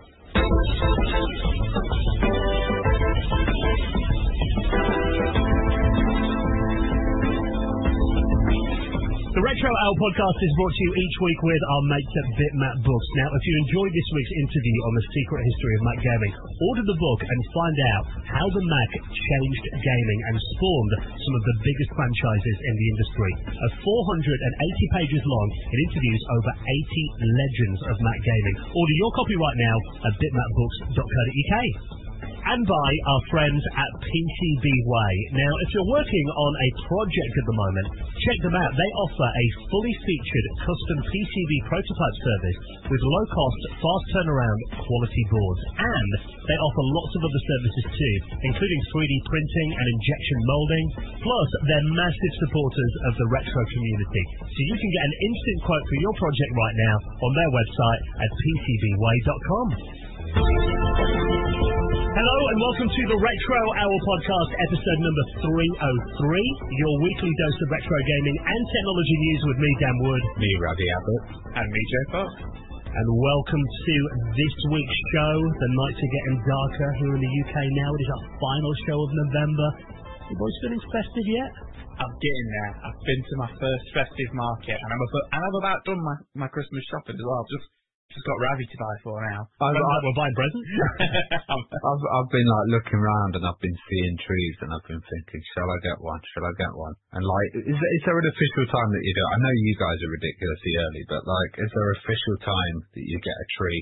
Like, usually I think, December. I think there is. I think there is like I know you have to take it down before New Year, is it? Or so many days after New Year. January 6th normally, I think. Yeah, January 6th, there we go. But I'm not too sure about putting it up. I know last year, loads of people put it up in November because of COVID and lockdown in the UK and stuff like that. But, in terms of video games and our history, Christmas is always a magical time. I mean, those memories of sitting there by the Christmas tree with your new console or your new computer, hooked up to the big telly. You'll get to do that around Christmas as well when you're a kid, didn't you? And play your latest games. That was always so much fun. And now we're kind of into this time of year. I mean, we're getting ready for a benchmark on the Retro Hour annual calendar, and that is the Christmas Super Quiz, which is coming up in a couple of weeks' time. This is where we completely break the normal format of the show. We get on a few guests, and you boys, you actually need to defend your title this year, Joe, of being the reigning quiz champion, because you won it last year, didn't you? It's too much pressure. You know what? Not to, blow my own trumpet, but I actually won the year before as well. So I'm actually 2 years. I was on your team then. You were on my team, that's right. So I am 2-year reigning champion. Yeah, I think we'll balance each other out because you're with the biggest loser. This time. I am. I'm partnered up with my boy Ravi this year. But I'm really looking forward to it. It's the taking part that counts. And RMC, Neil from RMC, I think I got him by like 1 or 2 points last year. It was tight. So I'm not feeling that confident this year. So. Well, Neil's going to come back to try and challenge you. He's going to be joined by Mark from Mark Fixes still, so they're going to be a team. We're doing teams again this year. And we're going to have Paul Drury from Retro Gamer Magazine, Oliver Wilmot, who used to be on the quiz with us a couple of years ago. He's coming back as well.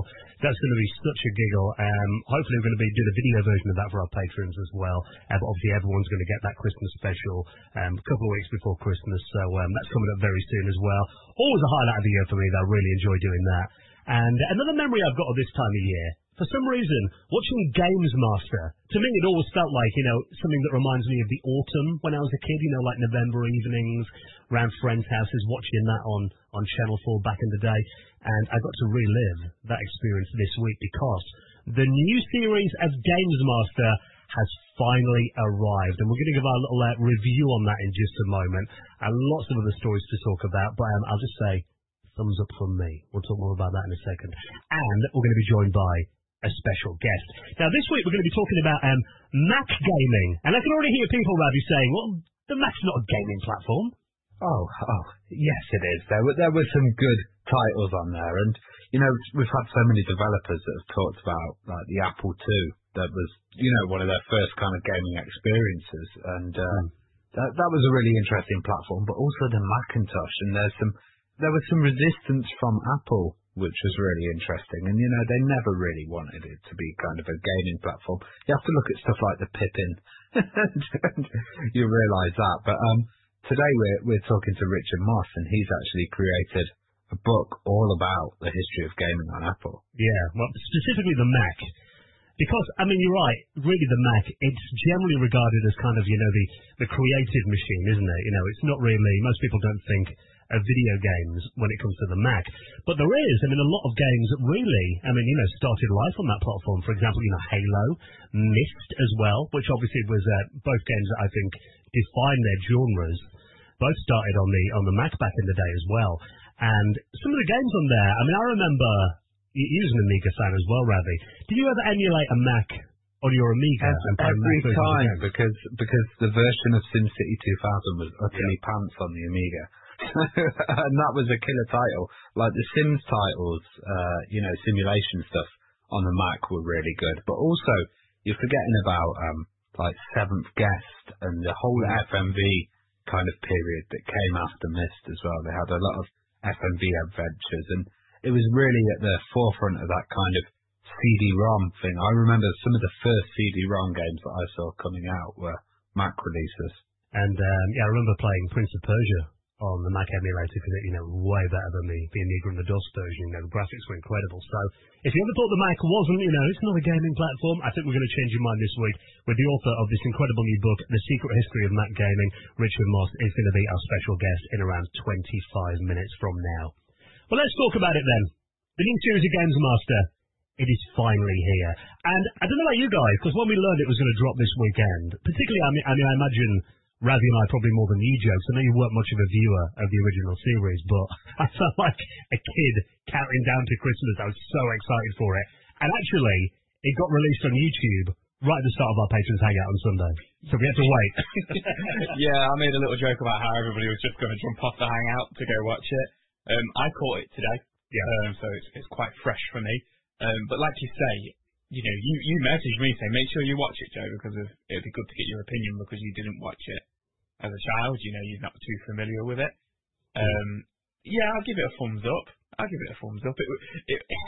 It was weird because it was like, it was starting and I was like watching it and I was like, I've not really got any nostalgia for this, but I can imagine so many people like sitting there watching it like it's that moment like in the cinema when you watch the new big film of like you get goosebumps. I imagine some people felt that way. Like I'm not gonna lie, when the intro came on and the music came, I was like goosebumps all over. I was 11 years old again. Yeah, seriously. So you guys tell me. So was the music and the intro and stuff, was that? It was new. It was new, but like it had the same vibes. And okay. I'd say the attitude of the Games Master was exactly the same. Like, the thing about Games Master was, it wasn't amazing and a thrill ride for the whole time. There were boring sections in it. There were quite nerdy sections, and I think it stood up compared to a lot of TV that you see, especially on E4 and stuff like that at the moment. I think it was entertaining, and that's the key kind of thing for me. It was always about cutting-edge games as well, because I've seen a lot of people say, they didn't play any retro titles in there. But every time I watched Games Master when I was a kid, it was because I wanted to see the latest stuff that like wasn't released, and I was a bit surprised that they went back a bit and they played like Beat Saber and Splatoon, which is kind of a bit old, where I would have loved to see like the maddest kind of latest VR stuff, and maybe they'll get onto that because there has been like a break for quite a few years, so they've got to catch up with a lot of stuff, really. I think, because you and I watched it as kids, Ravi, and we've got a big international audience as well, which is why I thought Joe's perspective was quite good, because a big chunk of our audience who never watched the original version, and maybe you can watch them all on YouTube if you're interested in the 90s series. It was a big British gaming television show back in the day, but this reboot of it 23 years later, I've got to say the intro music was pretty much identical to the original. Oh, was it? Slight remix, a few extra drums and stuff near the end. The logo was the same logo that the 90s series had, which for me, when I saw that come up on screen, that to me was like, oh my God, it's back. I don't know how you feel, guys, about this, but I feel every TV show that I've watched after the pandemic, there's a kind of dryness about it, where there's like, people obviously have to keep a distance, but also the audience, there's not as many as there was before, so it kind of feels like you're in a bit of an empty room. So when people are clapping and they're like, woo, it feels a bit kind of soulless and stuff, and that's not only with Games Master, but I've seen that happen on so many other shows, and they've got half the size of audience, and it hasn't got that mad kind of roar that the old one had, but, they did really well for filming in the kind of situation they are, but I always think there's a little bit kind of missing in the post-pandemic television world. Yeah, the audience was interesting because, the original, you're right, they probably had about 100, 200 kids there, didn't they? All screaming, but this time, my brother pointed this out. He said the audience is all middle-aged men. And it's more Top Geary. And the main presenter did say, like, welcome to Games Master. And he's like, after 23 years, I'm sure like millions of middle-aged men like here to watch the show kind of thing. So it did make me laugh. Like they're fully aware that like probably half their audience, maybe even more, are from the original 90s show. The thing that got me was like, I don't want to like rag on anybody, but the supposed Games Masters contestants, I wasn't all too impressed with their skills, to be perfectly honest. They were always terrible back in the day, though. The celebrity guests they got on were always awful. It was always the kids that beat them, which is why, when Big Boy Barry's son. This is where I was a little bit confused as well. Are they celebrities? Were the people competing celebrities? Apparently so. I wasn't familiar with any of them. I wasn't familiar with Well, also they'd have this, they did it quite well with the choices, because they'd have this thing where they bring on the gaming expert or the person that was the best at Mortal Kombat, and then they'd line up people to fight against them. So they kind of had that video gamers that were the big ones. So that was the whole thing about Big Boy Barry. He was meant to be really fantastic at video games on Games World, so he'd be brought in as one of the characters, and they're obviously trying to do that with Little Boy Larry. Which is his son. and that they're going to turn them into like the video game pros that come in. I mean, he was the most impressive, the son, the little boy. Yeah. He wiped the His floor. attitude was amazing. Yeah, he was the best. And the first guy, they did the Super Mario thing, and they literally only went wrong once. So, the people, they held their own and stuff like that. But yeah, I think it was good. I'll definitely stick with it and watch it. I'll be watching every single episode, no doubt. And I thought the girls who did Call of Duty, they were, I'm nowhere near as good as Call of Duty, especially on that mode. I'd have got my ass handed to me. I felt like they could have picked better guns. That's all I'd say about that. But then there's the two guys, Ketchup and Mustard, who I think were from Nottingham, if I'm right, where we record the show, who played Mortal Kombat, and they were hyped up as like massive Mortal Kombat veterans, and they didn't even use like the half the moves in the game. You get the fatal blows kept coming up, and they weren't using it. And it cost one of them around, which I was surprised at. I just loved Trevor McDonald, where he went Jamaican and he was like Wagwan. It was so funny. What I will say about Ketchup and Mustard is I'm actually familiar with them too. Funny enough, they have a channel called PNDK&M. Where they do like the entire competitive history of every single Mortal Kombat game and every single Mortal Kombat character. They've got like 130,000 subscribers. And what I will say about that is they actually, if you watch their channels, they say why you shouldn't use like the X-ray moves and stuff like that. That's all I'll say about that. That's all I'll say about that. There was one moment though, it was like literally just about to, the energy was almost equal, but one of them had a fatal blow and he didn't use it and he could have won it, but then, The thing is with Games Master, we spoke to Dominic Diamond and Dave Perry about the original series, and often it'd be like, right, let's do that game again, and we're going to sell 3 different versions, and maybe it was something like that. Try and get the perfect take of it. But you watch it in a life bar, I think it did happen in the original sometimes. But I've got to say, Trevor McDonald, because you look at the older series, and Patrick Moore was the same. Generally someone who's regarded as very serious and everything will come out with just stupid lines, or like Trevor did, laugh when someone sentenced to be a this and died, and just coming out with random phrases. I thought he absolutely nailed it. I thought he was fantastic. Yeah, I'd love to hear what our listeners think about it as well. And I've seen overall kind of praise, but I can see if some people don't like it as well. There's a lot of people that hopefully will be introduced to the series as well. I've seen so many posts where people say, I've not seen the original Games Master, but I enjoyed this, which is like pretty good actually, because it brings it to a whole new group of people, and they might be able to go back and look at the older shows as well, because they're all available online.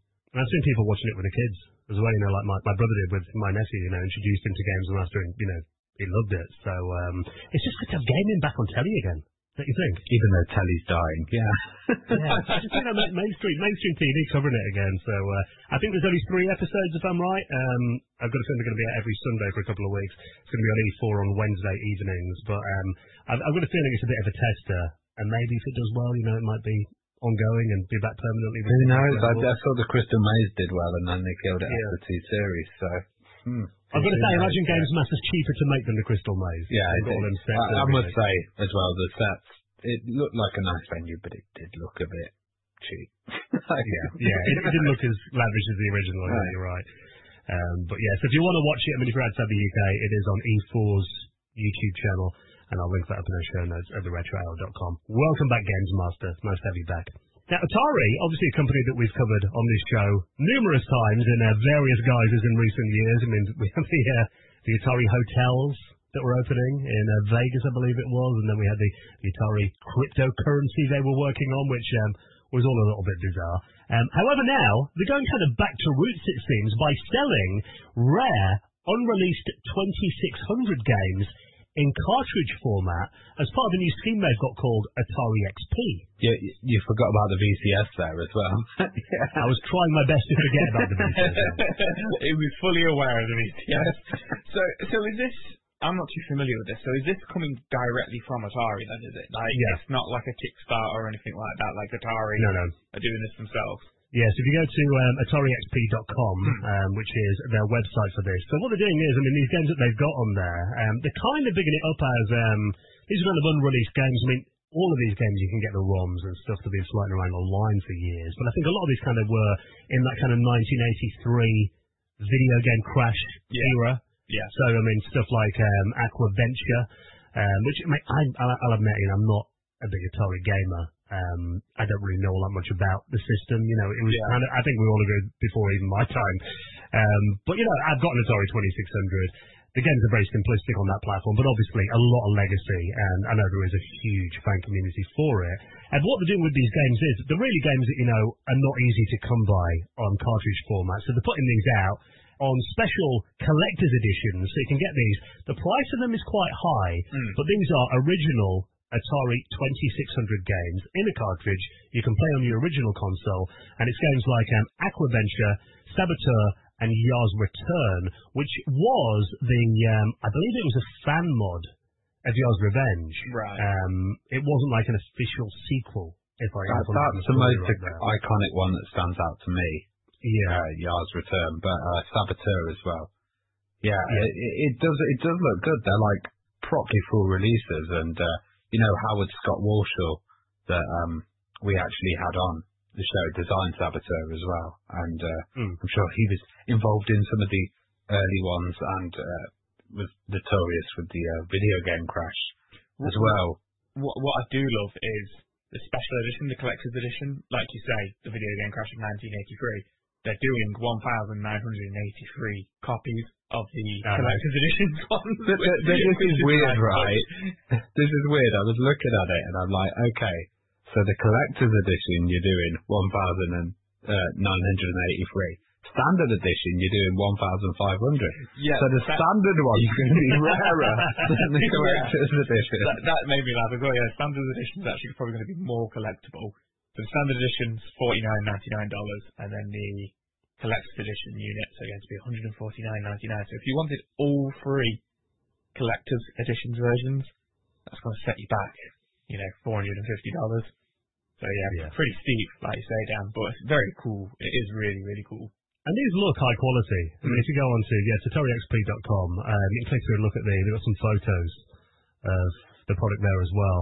They all come on cartridges, nice labels, look like original 2600 games from back in the day, made from special plastics, they've put it.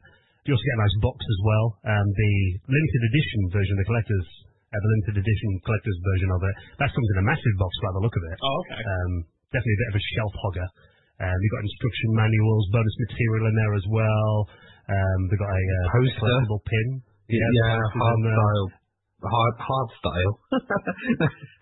Not hard style music, no, hardcover book as well. Yeah. And a digital copy of the game that's playable on the Atari VCS. Oh, of course. Yeah, I don't think 1,983 people even bought the Atari VCS modern version. Maybe this will be the killer app that they're waiting for. I'm going to play my digital copy of Yar's Return on my VCS. So, we did get sent this off a few people. I think these were actually, you can get these games on, obviously the ROMs are out there, like I said. I think they're on a couple of the flashback consoles as well. Oh, that came out back in the 2000s. So they're not, hard to find games in terms of playing them. Getting them actually on an official cartridge is. And 607 in our Discord sent the story to us. And I just think, it is nice to see the Atari brand being used for something relevant, I think, to what you expect them to be doing. Yeah, totally. It's like, I don't really care about the Atari Hotel and stuff. It makes a good thing for us to talk about in the podcast, but these are actually really cool. And if you're a collector of 2,600 games, then, $50 each, standard edition with it kind of all printed and, in an actual cartridge. Yeah, I can imagine people who love these and getting them on the shelves. And to be honest, these look like they were just brands that they had hanging around, so they could just straight away produce it. Hopefully there'll be more. And that price is not. I've seen people complaining that it's way too expensive, but $49.99 for a boxed game with a manual, and I don't think that's bad actually. But these generally go to people that are probably never going to open them. They'll just put them on shelves as collector's items. Well, like us. Yeah, exactly. Well, it's like the limited run games. They're generally around similar prices, aren't they? Yeah, that is very true. And you are right. I've got 2 limited run games and I've not opened them. I've got the digital copies of those games already and just bought them so they can sit in the cellophane on my shelf. So you are very right there. But I bet you haven't got the digital copies on your Atari 26 VCS console. No, I don't. There you go. You haven't even gotten a Tory vision. You can borrow Dan's. Yeah, you can borrow mine anytime you want. So we'll link that up if you want to get hold of those. I think they're available very soon on their website, and you'll find it in our show notes at theretrohour.com. And we're going to talk about Resident Evil Dreamcast, a special edition of that in just a moment, and a remake of a classic, terrifying board game in just a moment. Before we do, let's take a quick second to give a big thank you to one of our favourite supporters. I mean, we love them all, of course, but Beer52, who've supported this podcast for years and years now, and really, it seemed relevant at this time of year. You know, the party season's here. There's anything better than sitting down, playing a few video games, and getting some free beer. Those magical words, Joe. Magical words, free beer. What could be better than free beer and Christmas together? There you go. Well, the festive season is here, and keeping in the spirit of giving, our friends at Beer52 are offering you, actually more than 8 this time, they've got a special Christmas deal on where you can get 10 free beers, because we're feeling really festive. All you got to do is head to this website right now, beer52.com/retro. That is beer2.com/retro. You just cover the £5.95 postage, claim your free case of 10 beers, and if you do it before 17th of December, they'll get the extra 2 in there, so you get 10 completely free. Normally it's only 8. Now, Beer52 is a beer club like no other. They actually have beer experts who go around the world trying to find the best beer available anywhere on the planet. And each month you get this gorgeous little case through the door, and it comes with beers from different parts of the world. So that means, you know, I've been a Beer52 member for about 3 years now, and I think there's been, beers from more than 40 countries across 5 different continents, that I've seen them do as well. And the thing about it is, if you've got friends coming over for Christmas parties or Christmas dinner as well, there is something for everyone in here as well. Like, Ravi, you like your IPA, you like your light ales and stuff, don't you? So definitely. Choose a light yeah, it's good to have the choice. Yeah, so if dark beer is not your thing, choose a light option, and as well as the delicious beer, you will get Ferment Magazine, which you don't realise how interesting beer is until you have a little scroll through Ferment Magazine. Really interesting. Delves into the beers, the breweries, the background on them, the stories as well, and Joe's favourite bit. You get 2 delicious snacks as well to wash the beer down with. Absolutely. Always my favourite part, especially when you're 10 beers deep. Yeah, well, normally you open the box and you're munching it before you even look at the can, to be honest. Yeah, this is very true. So after redeeming your first case, you'll join the monthly beer club.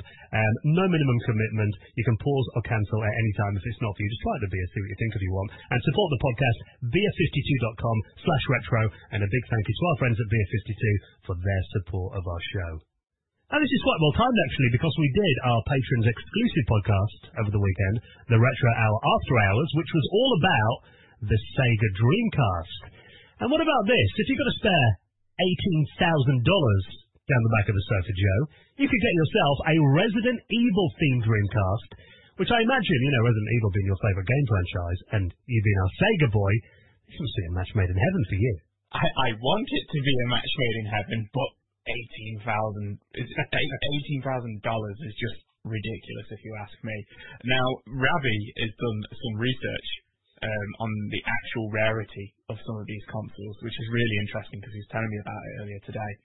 But yeah, I mean, it is cool at the end of the day. So this is a Japanese exclusive clear blue Dreamcast, which came out with Code Veronica, Resident Evil Code Veronica, or Biohazard Code Veronica, as it's known in Japan. And, you get the limited edition box, limited edition version of Code Veronica. You also get a matching VMU, the memory card, with the console as well as, the clear blue controller. But what makes it rare is the Resident Evil Stars logo. It's on the top of the Dreamcast, which is quite interesting because there's not, I mean, correct me if I'm wrong, I mean, you guys probably don't know, but the stars don't really come into Code Veronica that much. Wesker, who is an ex-Stars member, is in that game, but and Chris Redfield, I guess, who is a Stars member, so yeah, I guess they are in the game, correct me, I'm wrong there, but they made 200 of this console, so it is pretty rare, and this is the only one at the moment, which was is it on eBay?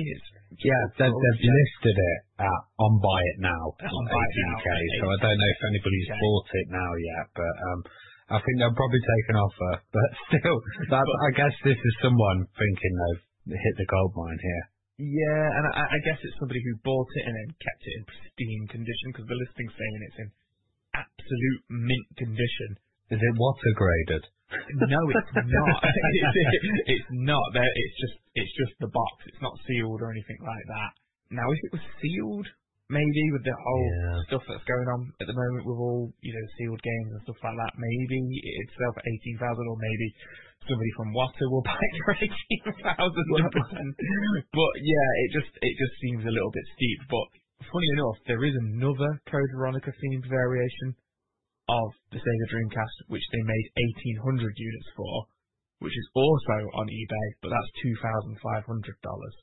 It's weird because I'd seen these things around for years because there were like loads of different versions of Dreamcast stuff, and they'd be like associated with games, or you'd have like clear cases, gold cases, stuff like that. The Hello Kitty was a famous one because it's kind of pink and transparent as well. But I remember another one. I was just looking at this site, Console Variations, and it's got like 6 pages of different Dreamcast consoles, and the rarest one seems to be Rage 2 with Anarchy symbol on the top of it. But interestingly, there was a Fred Durst one. I don't know if you remember the singer from Limp Bizkit signed a load. Yeah, well, I think we covered that years ago. Yeah, I think we did. You're right. Interesting, you should say about other variations, but that's what got me is when you sent me this is there is another, so a third Resident Evil Code Veronica variation of the Dreamcast, but this one is actually an unlicensed release which came out in Germany as part of a competition where 9 of them were made in the end, where they were airbrushed by an artist called T-Ratchet, and it was part of a competition where you could win this version of the Dreamcast. So apparently there's 9 of these airbrushed ones out there. Now, in terms of like authenticity of it and stuff, I guess they just bought normal Dreamcasts, gave them to the artist, and then he airbrushed over them. So it's like, are they official? Are they not official? But it's on there. It's on there. It's like the Sega Dreamcast Divers console. That was really weird and odd. So that one stood out. But there were so many variations of this, and it actually reminds me of the Game Gear, where they had so many different variations of the Game Gear. They had like Coca-Cola versions, white one, blue ones, all kind of different types, and some were tied into promotions and stuff like that as well. And I think as well the fact that the Dreamcast only sold 9 million units probably is why these kind of collector's editions are rarer than they maybe are on other consoles. Yeah, maybe, but considering like you say, it sold 9 million units, there is, like Rafi said, there's a good 50 variations of the Dreamcast when you look on it. I mean, a lot of them are Japanese, a hell of a lot of them are Japanese and just have like a print on the top of them. But, I always thought it was like the N64 was the one which had the most variations, but, it looks like it could be the Dreamcast, to be perfectly honest. Well, that R7 one, Regulation 7, I used to always see that everywhere, as a rare one. People would be selling them in shows and stuff. But I'll bet they're getting quite expensive as well. Obviously we see these auctions all the time, and we talk about them on the podcast. We often don't follow them up and actually see if they've sold, though. So whether it's going to sell for that amount. Because whenever I read these stories, I think, why didn't I buy, the Pikachu edition of the N64 back in the day and keep it boxed? Or, I always think when I see, the Wii U when that was on sale, why didn't I buy an extra one and keep it in the attic? It'd be worth 20 grand in 20 years. Obviously, you never know the way the market is going to go. Yeah. But it does make you think that, I don't know if these things are selling or whether they're just headline grabbing things. But it will be optimistic and enthusiastic about them selling for $18,000 on eBay. So, yeah, maybe one day we should do a dedicated episode where we troll through everything that we've ever discussed on the show and we go back and see if they sold. That would be a long time. That Switch is never going to be successful. But yeah, there's this article that I'll link up on our show notes on inputmag.com. They mentioned it at the end there, kind of how ridiculous this is. If you want to trade your kids' college fund in for a piece of 20-year-old plastic, you can do it now on eBay, which, does put it into perspective, I think. Something that's coming back, though, that you don't have to find, a 30-year-old version of this, is a board game. It was actually a board video game called Atmosphere that's returning from the dead after smashing its target on Kickstarter. Now, I'm only aware of this game from James Rolfe when he did his Board Games series, where he covered board games, and that was one of my favourite video series that James has ever done. And he played Atmosphere probably about 5 years ago on his YouTube channel now. Are you guys familiar with this game then? Do you remember it from back in the day?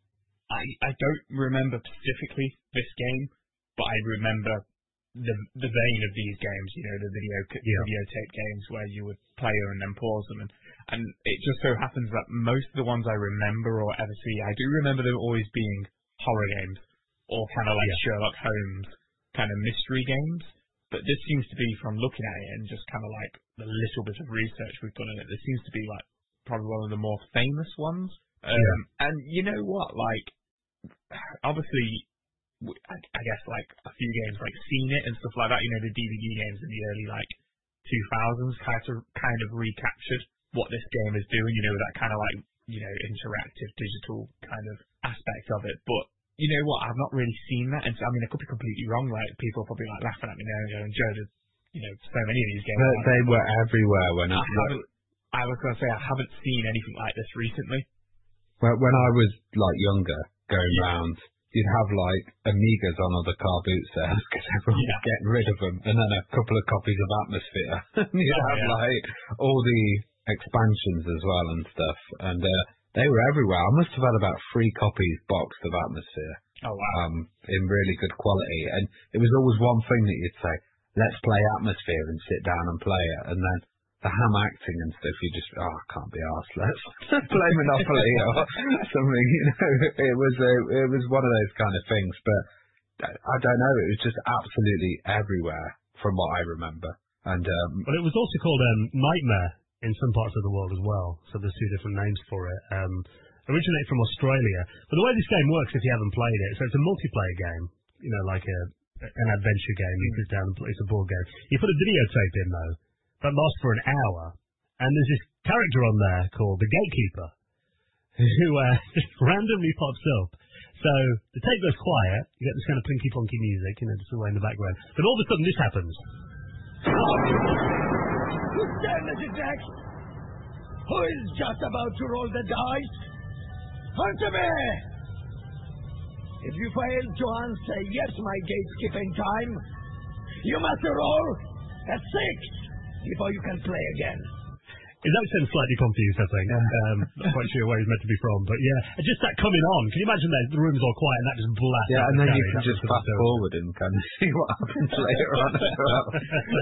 What makes me laugh is if you're really familiar with this game, I guess you would know when it happens after like 5 or 10 minutes on it being on video.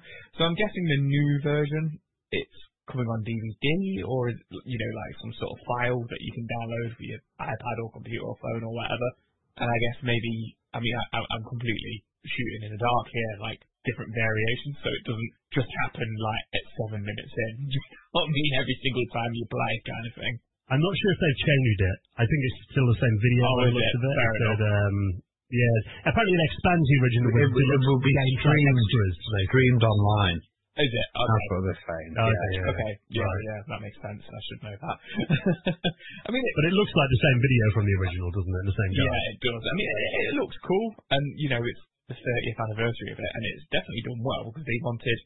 Now this is in pounds. I'm guessing it was in dollars for the odd number. They needed £48,529, and they so far at the point of recording this done £107,000. So they doubled what they needed. So it's definitely a popular game. But to be perfectly honest, I'll just come and play one of Rabbi's 3 copies. It's in Australian dollars, but they actually are available on YouTube. I don't know if they've been taken down, but I do remember like the whole version of the game was available on YouTube. But it looks cool. They've got like, you know, you can get an Atmosphere skeleton key and walk around with it on your belt and stuff. And nice. Like, if you're really into it, it's a cool collector's thing. You know, it always reminded me of Crystal Maze or Nightmare or that kind of band of games, you know. That's what I thought it was. I thought it was Nightmare, you know, the UK version of Nightmare, like the board game of it when I first saw the article. And I was like, but then realised what it was. But yeah, it's pretty cool. You know, I think it's cool that they're bringing it back. Yeah, I mean, board games seem to have had a bit of a revival in the last few, well, especially pre-COVID. I remember a lot of kind of board game cafes been setting up in most major cities here in the UK, and it is cool to see these kind of classic games coming back. I mean, I remember stuff like Heroes Quest and Key to the Kingdom. I've still got my original version of that from back in the early 90s. Amazing games. So I think there is a lot of nostalgia around these late 80s, early 90s games. So the fact that these Kickstarters, I mean, it proves that, that it's smashed it. Definitely seems a bit of an untapped market. I mean, we've had so many video game re-releases, but getting these kind of remakes of classic board games, I think, is very cool. So if you want to get hold of that, it's on Kickstarter right now, smashing its target already. I'll link that up in our show notes at theretrohour.com. Now, last week we were talking about Dune, obviously, massive movie, back out in cinemas again now, that new version of it. We were talking about the games last week, that lost Game Boy Advance game that's coming back now, the Mega CD version, the Amiga game back in the day, they came out on Virgin Games. Obviously a massive, massive franchise. This is quite an interesting article on Vice. It turns out the screenplay of Dune was actually written by, screenwriter Eric Roth. He banged out the entire screenplay using an MS-DOS program called Movie Master. And apparently he writes everything on this old MS-DOS program that can only hold 40 pages in its memory. What makes me laugh about this is just kind of like the heartfelt, genuine reason for this. That is he said that he's scared of change. It works for him, so why change it?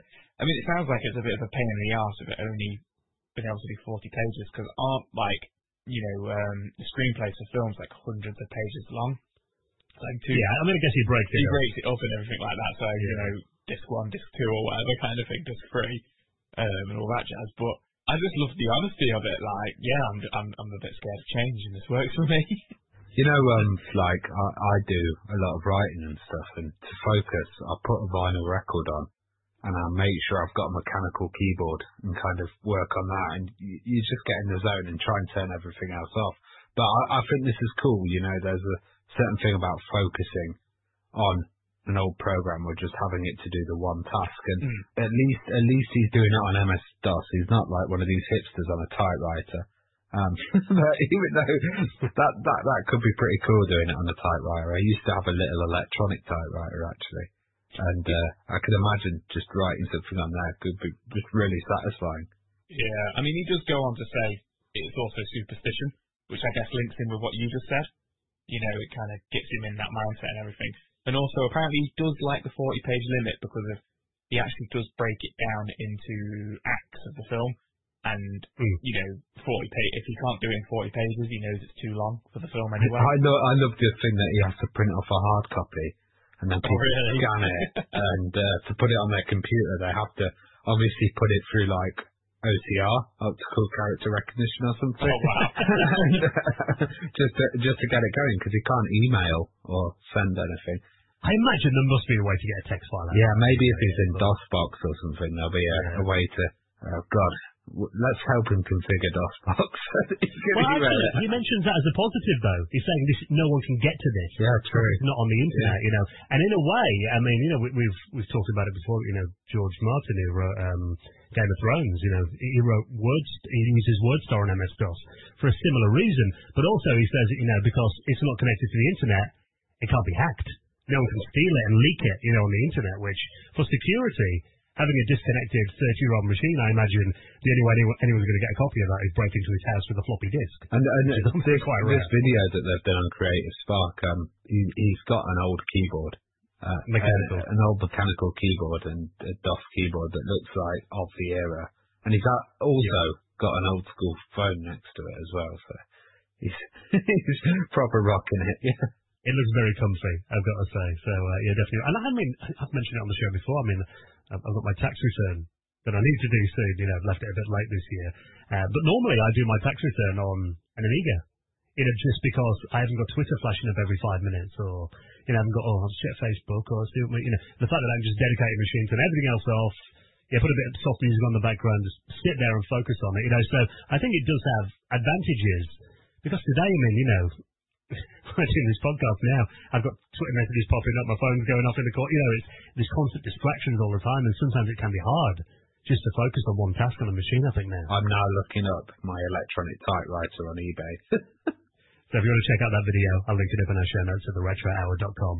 Now, before we get into our chat all about the secret history of Mac gaming, let's give a quick but big mention to our incredible patrons who, of course, keep the Retro Hour podcast coming out each and every Friday, allow us to keep producing this show for you, getting these incredible guests on the show each week as well. We actually did our latest Patrons Hangout of the weekend. Whenever we do our Patrons Hangout, my room is a complete tip afterwards. Because when we're doing it, we're talking about old video game magazines, weren't we? And I've been rebuying a load off eBay recently, and I'm like, I'm going to show everyone this issue, I'm going to show everyone this one. And my floor is now covered in old video game mags. Oh, yeah. It was an awesome chat, and it was great to see everyone, and I'm glad they didn't all run off when I mentioned Games Master reviewed straight away. But yeah, there were some cool subjects discussed, and we chatted about retro gaming raffles and stuff like that. But you know, it's really great having this kind of patron support and having a group of patrons as well, because you know, you guys really make this show. Without you guys, we'd be broadcasting and chatting to nobody. Yeah, and it allows us to pay for all the running costs of the show and everything having Patreon there. And, you know, we just love the community too. I mean, one thing we were talking about was our first ever mobile phones. And afterwards I was actually going on eBay to try and find a Philips I Daddy knew phone. you were going to do that. I knew it. They're quite pricey now, annoyingly, but yeah, I was tempted. So yeah, we do our patrons hang out once a month on a Sunday evening. All our patrons get together, a bit of a virtual users group, and next time it's going to be a virtual Christmas party, the December one. So already looking forward to that. So if you'd like to join us for it, all patrons are welcome. And of course, you get other perks for being a patron of this podcast. You get the usual show early. Most weeks you get it ad-free as well. You get extra content in there. We've done a couple of extra patron stories this week that only our patrons can hear. But also, you get access to the exclusive patrons podcast that we do that comes out once a month, the Retro Hour After Hours, where we've actually just done about an hour and 20 minutes all about the Sega Dreamcast. That was so much fun to do that episode, wasn't it? I absolutely loved going back and revisiting the Dreamcast. A couple of people pointed out, spoiler, that none of us picked Shenmue as our favourite game. Because we did our top 5 games. Yeah. Shenmue wasn't on the list. Shenmue unfortunately wasn't on the list, but that's because there were so many great games that we spoke about, you know, and gave our thoughts on and stuff like that. But yeah, I loved that episode. Yeah, and actually I've got my Dreamcast now. After we did it, it's back on my table now, getting ready to set it up this weekend. So we get access to that as well, a load of other perks as well, but really we're doing it to make sure this podcast comes out each and every Friday.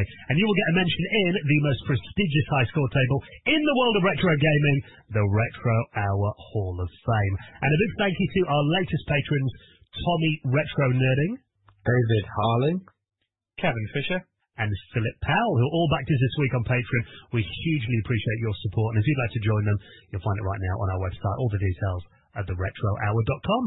All right, we're going to be chatting about the secret history of Mac gaming in just a minute. Before we do, just a moment to give a huge thank you to another big supporter of the Retro Hour podcast, and this is our friends at Retro Gamer Magazine. I've got the latest rather substantial issue here in my hand. I'm going to flick through it there. But look at the sound of magazine. The sound of real life information.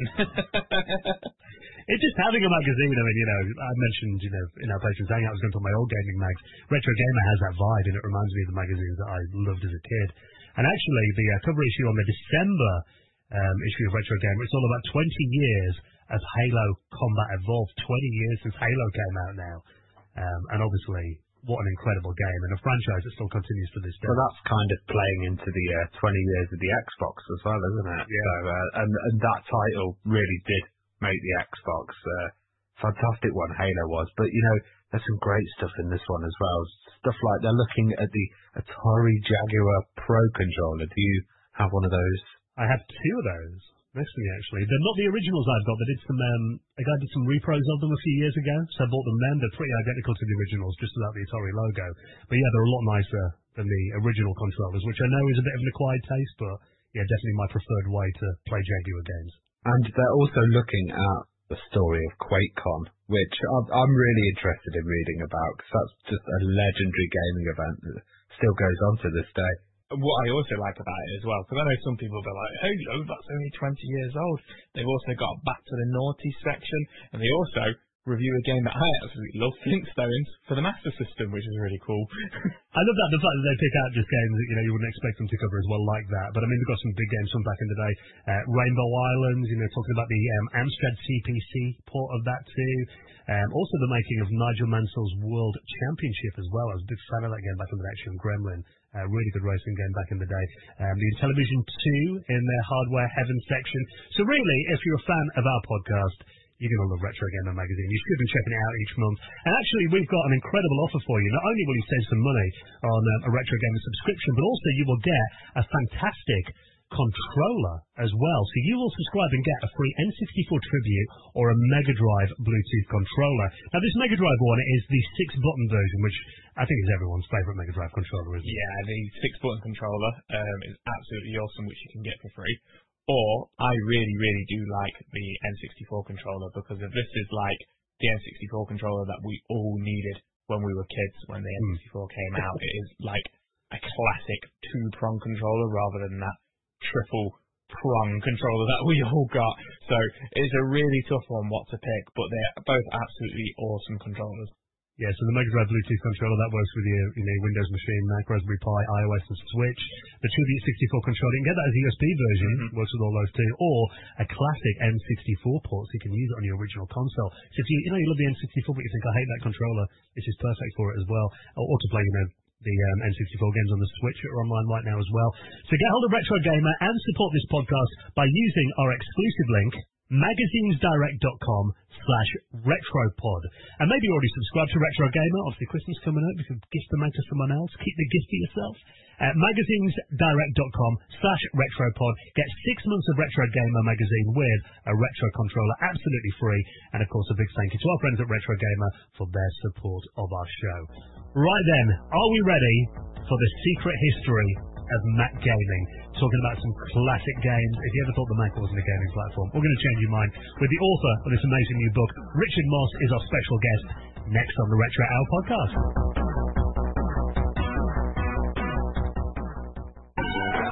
You're listening to the Retro Owl podcast, and it is time for the main event then, when we welcome on our special guest and get into this week's theme. Now, we're going to be talking about classic Mac gaming, and I think there is a bit of a misconception that today the Mac is not really seen as much of a gaming platform. That wasn't always the case though, and actually some really big franchises first started on the Mac. So we're going to get into that and lots more with the author of this incredible new book, The Secret History of Mac Gaming, Richard Moss. Welcome to the show. Hello, it's great to be here. Great to have you joining us. Now, before we get into this, I mean, you're obviously a bit of a no stranger to podcasting. You actually do your own podcast as well, don't you? I do. I make a show called The Life and Times of Video Games, which is this sort of documentary style show. So I script these episodes like a long-form magazine article or something based on interviews and a whole lot of research, and I clip it all together, edit it nicely, and compose my own music and try and package a really nice story. Yes, if you enjoy our podcast and want to hear, what it'd be like if we weren't so lazy, and it was actually really well produced, have a listen to Richard. I mean, you've had some people on, like Chris Crawford. I was listening to that episode, and it's just incredible. So amazing work on the podcast, and I'll link that up in our show notes if people want to check it out. But of course, today we're going to be talking about Mac gaming and your new book as well. But it's always nice to kind of get a bit of background on our guest and kind of find out your history with computers. And I mean, was there like a history earlier than the Mac then? Where did it all kind of begin, your interest in computers? Well, for me, it really did begin with the Mac. And that's largely down to just my circumstances where my dad bought a Macintosh Plus. I don't know how he afforded it. They were so expensive back then. They were like equivalent of $10,000 or something. So he probably just poured his savings into it. But the Mac Plus came out in the mid to late 80s. I think it was about 86, 87. And then this was the first computer I ever used. And I was a baby when I first saw it. And actually one of my earliest memories, I would have been maybe 3 or 4 years old.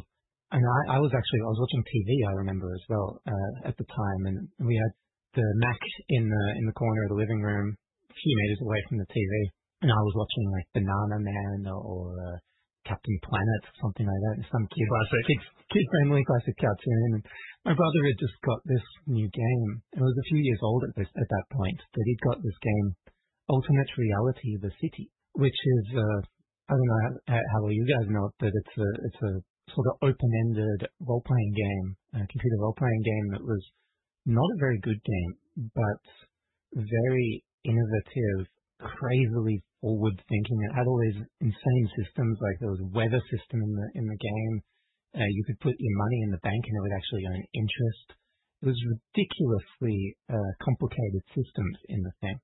And he put this game in, and I I heard him starting it up, and I turned around and I was, what is that? And the intro is really cool. There's like this spaceship coming down and flashing lights. And this is black and white because it was Macintosh, 1980s Macintosh, and they were only in black and white, but it still looked really cool and had great sound. And I was spellbound by it. What is this? And I just watched him play for the next hour. And that's really where it all began for me. You must have got a lot of stuff from the previous library. So, like, you know, there must have been a lot of Apple II software that then went onto the Macintosh and kind of, you know, really helped because that was one of the kind of earliest platforms for creating good gaming, wasn't it? The Apple II. And there actually wasn't as much conversion happening as you would think. And I think it's because the Macintosh was very difficult to make games for. If you were used to the 8-bit computers of the day, the Apple II, the Commodore 64, the Spectrum, and so on, it was much higher resolution graphics. It was 512 by 342 pixels. It was entirely black and white, just black pixels on a white background. And so you get the illusion of grays through a technique called dithering, which is just using lots of dots in different patterns. And you had a fully interactive windowed environment. It was mouse-driven, so you had multiple overlapping windows in the system. You had a menu bar. You had just the fact that it was mouse-driven was really novel and unusual. So it was a lot that you had to redo in converting your game. And in that era, ports were really quick and dirty. If you needed more than like a month or two to do your port, then you might not think it's worth the bother. So there'd be some conversions, but not a lot because the Mac audience was really fickle and it was a lot of work. And we had a new platform as well, and so the install base wasn't very big. People didn't bother. Well, the Mac today, obviously for PC gamers, it's not really regarded as much of a gaming platform, as I mentioned in the intro. Was that different back in the day, though? It was always regarded with a bit of disdain. This goes back to a decision that Apple made in 1983 when they were getting ready to release the Macintosh, because they had internally intended it as this very playful, fun system to use. It would be inviting and appealing. It even smiles at you on startup. There's this thing called the Happy Mac, this icon that appears on the screen when you first turn the computer on, and it'd be a little smiling graphic of the Macintosh. And then it would say, welcome to Macintosh. So it was all a very friendly system. And they had intended that there would be games on the system because it's a playful utility machine for your home, just like the Apple II had been. But they also wanted to get into the business space. For them, this was really important. They wanted to take down IBM. They were always ambitious, Apple. So then when they're getting ready to release the Mac, they start hearing whispers from the business community, oh, this thing's a toy. We can't take it seriously because it looks like a toy, it works like a toy, it's too much fun to use. Computers shouldn't be fun to use or easy to use, they should be hard, because how do you do serious work in something that's so joyful? And this was really the kind of thinking that they had. And so Apple marketing kind of freaked out, and they backed up, oh, whoa. Okay, this is a serious machine. You don't play games on it, this is a serious machine for serious work. And so they took this game that was going to be bundled with every Macintosh and they put it in a separate product. This was called Alice, or got released as Through the Looking Glass. It was a pretty cool real-time chess thing where Alice in Wonderland is filling in for all the white pieces. You choose which one she plays at any given time. And then they didn't give much support to the games industry. And then meanwhile, the games industry was like, well, this is a new platform with a lot of work to support it. We're going to sit back and wait and see what happens. And it was like another 4 years before Apple actually said, oh yeah, games, maybe they do matter. Because they started to look at the education market. And I know Steve Jobs and Woz actually had like a history of gaming because they were at Atari and did Breakout. So it was just kind of a strategy of what Steve Jobs was thinking at the time, or did he have a bit more of a love for gaming? Jobs was never much of a gamer. He thought that he seems to have thought they were interesting, but he never really grabbed onto them like Woz did. Woz was always a big gamer, and he kept playing games on the Mac for years. I've heard lots of stories from people who made shareware games in the 90s that say, Woz sent me a check, and I got it framed and I put it on my wall. They're so excited. Woz actually paid me money. Woz has played my little obscure game. But Steve Jobs was never really a big games guy, and he was ousted from Apple anyway in 1985 after he lost control of the Macintosh. Well, what were some of the earliest Mac games that are now regarded as classics? Early games, I guess, the stuff from Icom simulations, Deja Vu, Shadowgate were very influential games that had quite a widespread. They got ported to the other platforms, the Amiga, the ST, but also to the Nintendo, where they were very popular. And they had been almost a direct response to the Macintosh. The guys at Icom, they had a little bit of experience doing text adventures, and they'd been doing some like business stuff. Then when they got the Macintosh, they saw what it was capable of, and they thought, we can make an adventure game with graphics and with all the verbs on screen. Let's make the verbs something that you can click on. And they sort of invented the point-and-click adventure genre in doing that. And you also had Chris Crawford, we mentioned before. Balance of Power was designed and developed on a Mac initially. That was a massively successful, very serious geopolitical simulation where the goal is to prevent a nuclear war. I guess if you were into computer games on 16-bit systems in the 80s, you probably knew about Dark Castle and Shufflepuck Cafe. They started with the Mac. They're great games. At least on computers, they were great games. Dark Castle has a very bad reputation among console gamers.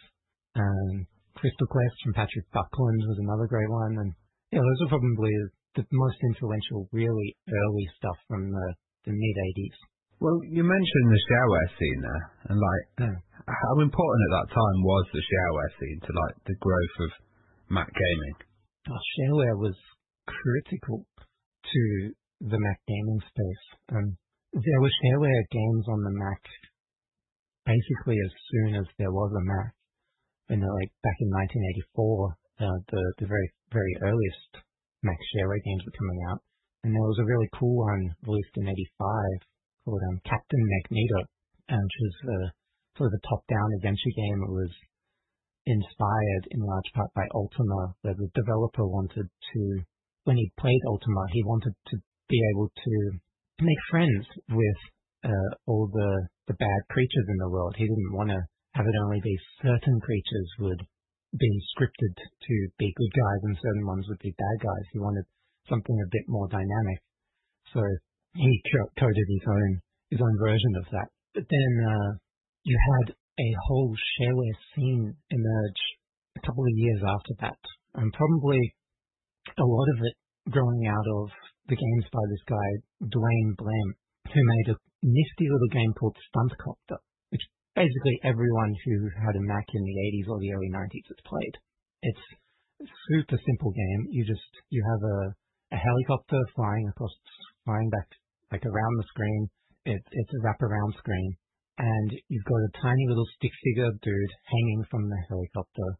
You click to drop him, and he drops down, arms flailing, legs flailing around, and he either goes splat on the ground or he lands in a hay wagon. If he lands in the hay at the back of the wagon, that's a successful jump. If you do it 5 times, you get more difficult. It keeps getting faster and faster. Or if you land on the horse tips over, or you can land on the driver tips over. It's a very cute, funny animation and crunch sounds going on. Nice. This guy was really popular for a couple of years in the scene. Sadly, he died after making his 4th shareware game, but not before he inspired this whole movement of shareware on the Mac. And so you had other people come along, like a guy called John Calhoun, who made a paper airplane puzzle game called Glider. You've got to navigate a paper plane through a house and get it out the window past a cat that's lazily sitting on the windowsill and will swat you out of the air. And you use the heat from ducts on the floor to give yourself a lift.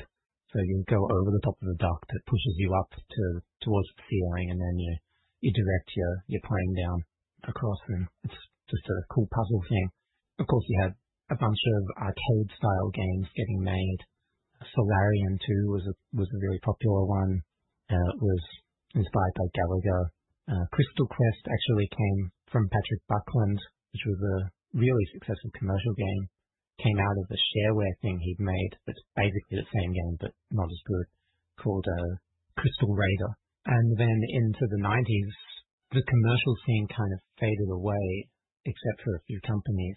And so shareware is what kept things afloat. And you had companies emerge like Ambrosia Software and Freeverse and Fantasoft. They did a game called Realms, an RPG. You had these companies come along that basically were the darlings of the Macintosh scene, and they're sort of the equivalent of Apogee and Epic over on the DOS side. I was wondering, like, the success of these shareware titles. By the sounds of it, it still didn't really convince Apple to kind of take the gaming scene really big or serious until until they entered the PowerPC era, which we'll get on to a bit later. But were they just still head wrapped up in applications and stuff like that? Apple went back and forth a lot. There's this weird cycle, and it's still going today, I think, where every few years somebody in a senior position at Apple says, we should do more about games. So suddenly it becomes this big drive. Let's get more game developers on board. Let's talk to them, find out what they need, make sure we build up the technology base for them so that they can make better games more easily. And then a couple more years passes by and it becomes a low priority and they sort of forget about it, they lose interest. Or what happened at one point in the late 90s, they just flat out said, games don't matter. After the Pippin. a little ways after the Pippin, a couple of years after that, this is when they were killing the games technology they had called sprockets, which allowed for joysticks and stuff to be plugged in without too much coding on the developer's side to support them. And they were killing the sprockets program, and the guy who had been tasked with maintaining and updating the sprockets stuff all by himself because they'd laid off the rest of the team, he took exception to this, and he got told games aren't important to a consumer computer platform, and he swore at the executive that if you think that, you're an effing idiot. Well, I mentioned the Pippin there, actually. I mean, did that have much of an effect on Mac gaming at all, in that era when the Pippin was on the market? Not really. The Pippin didn't have an effect positively on anything. All it probably really achieved was to accelerate Bandai's fall in fortunes. The Pippin was a bit of a disastrous project from the start because Apple never fully bought into it. They were never properly committed to helping Bandai make a great system, and they even put it in the contract that it had to be really a compromised system because they didn't want anybody to think it was a low-cost Macintosh computer, even though in reality that's what it was. It had a Mac processor inside. It was running on a Mac operating system. So they wouldn't allow a hard drive to be included with the system. And that meant everything had to be run from CD-ROM, and CD-ROMs are still kind of slow. This is like 95, 96. And they never made it a priority, and at the executive level, they just sort of wanted it to go away. Well, the first time I saw a Mac, I think, was in the late 80s. My auntie had a print shop, and she used it, because it had a nice high-res monochrome display. She used it for like printing out newsletters and that kind of thing. I think the next time I saw one wasn't until I was at university and we had PowerMac G3 and G4s. I was quite interested because the Mac wasn't all that popular over here in the UK until we got around the early 2000s really. What was it like in Australia and other parts of the world? Did the Mac have outside the US much success in places? A bit, but not a lot. I think in Australia it was, and this is anecdotal, I don't know the data. Anecdotally, it seems like it was a little bit bigger than the Amiga, which did reasonably well here. So in Australia, it was sort of for a long time until mid to late 90s. There were three systems doing very well: the Mac, the Amiga, and the PC. Then the Amiga faded away because Amiga was fading away. But it was always a minority, a very clear minority. The PC was much bigger, except in education. I should say the Mac was fairly common in schools. I was wondering about the sim games, because you mentioned Mac gaming before. It was kind of seen as a bit serious, and the sim games actually, even though they're quite serious, they brought a lot of fun to the title. How important were stuff like SimCity and later SimAnt, and then I even saw in your book that you'd mentioned Sim Tower as well. Yeah, Sim Tower was inspired by SimCity, which has a pretty cool story behind it, where the creator Yu Saito was just completely enamored with SimCity when he saw it running for the first time. He told me that he watched it for like 24 hours straight or something. He was just so enraptured. How does this thing work? This whole city has come to life. It's amazing. So as for SimCity, it had started life on the Commodore 64, and Will Wright had coded what amounts to a prototype version of it on the Commodore 64, and he'd been unable to get it commercially published. And then he met this guy, Jeff Braun, at a party, and that led to the foundation of Maxis. So this story's been told before by other people at much greater length. With the infrastructure that they created at Maxis, this team that they built around Will, they shifted SimCity to the Macintosh as the lead platform. They ported the engine over, they remade a whole bunch of the game. They hired someone to do graphics, and that person basically took Mac Paint and made it a tool for painting a city to your screen instead of painting a picture on your screen. And Will had originally been inspired by the same ideas that inspired the Macintosh, because there's a chain of influences here.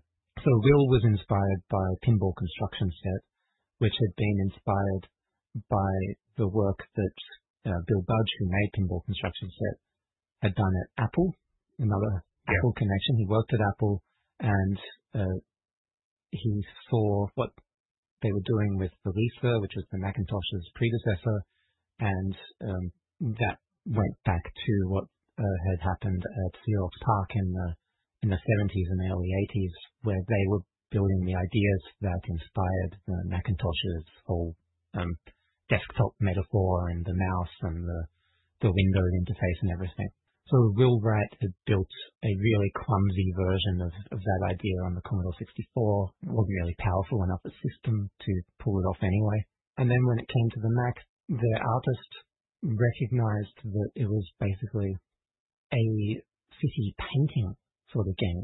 You've got this tool palette that looks just like what Mac Paint looked like. And if people listening, if you look up a screenshot of Mac Paint and look up a screenshot of the first SimCity, you'll see that they're very, very similar. The tool palette is almost identical, except you've got residential zone and police station and stuff instead of let's draw a square and a circle or some text or something as the icons on that left side of the screen.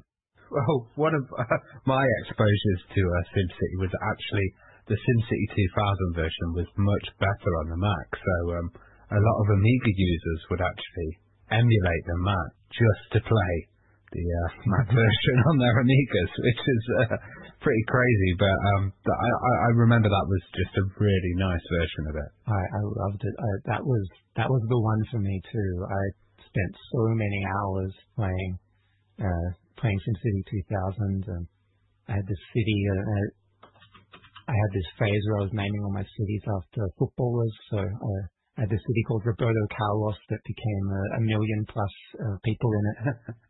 I spent like a year building that city. Well, there have been a lot of classic gaming franchises started out on the Mac. I often see people, commenting in amazement on YouTube videos when they find out that Halo was originally a Mac game. Can you tell us some of the most famous ones that started life on the Mac then, that you feature in the book? Well, yeah, Halo is possibly the most famous. where it wasn't released on Mac first, but they were developing it on Mac and Windows initially, and it owed a lot to the games that Bungie had made before Halo, which were developed for Mac initially, the Marathon first-person shooters and the Myth strategy games, sort of real-time tactics strategy games. And then as for other really well-known stuff, Myst is the one that always comes to my mind. Myst was massive success on the PC, and it was the best-selling computer game of all time in the 90s until The Sims took first place from it in, I think, 2002. But Myst was a HyperCard game, and HyperCard was strictly only a Macintosh tool. It was like if you think of the way web pages work, it was much the same as the way the web works. It was except there was no internet for it. It was sort of like clicking through a website on your computer in the 1980s and the early 90s. It was using hypertext and hypermedia language, and it was really, really easy to use. It was following the principles of the Macintosh, which a computer for the rest of us. Anyone can use this thing. Anyone can make amazing stuff with it. It was a multimedia authoring system, and that very much dates it, that term, doesn't it? Multimedia. Yes, absolutely. So these two brothers, Robin and Rand Miller, they had been really fascinated by HyperCard when it first came out in 1987. Rand was actually working in a bank at the time, and he had a wife and one or two kids, young kids, and Robin was he's several years younger than Rand. Robin was at university, I think still living at home with their parents. They had a Mac in the basement. Rand had a Mac in his home, and Rand called Robin up and said, let's try and do an interactive children's book in HyperCard, and I'm going to send you a copy of this thing. And Robin is a very talented artist, and so when Robin got the thing, he opened it up and he got presented with this blank screen and basically all the same drawing tools that are in Mac Paint. And he thought, well, what do I draw? And just on a whim decided to draw a manhole cover. And then he's thinking, well, what should I do now?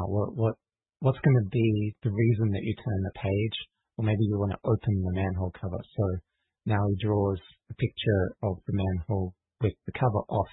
And then he's suddenly thinking, maybe I make a beanstalk grow out of this manhole.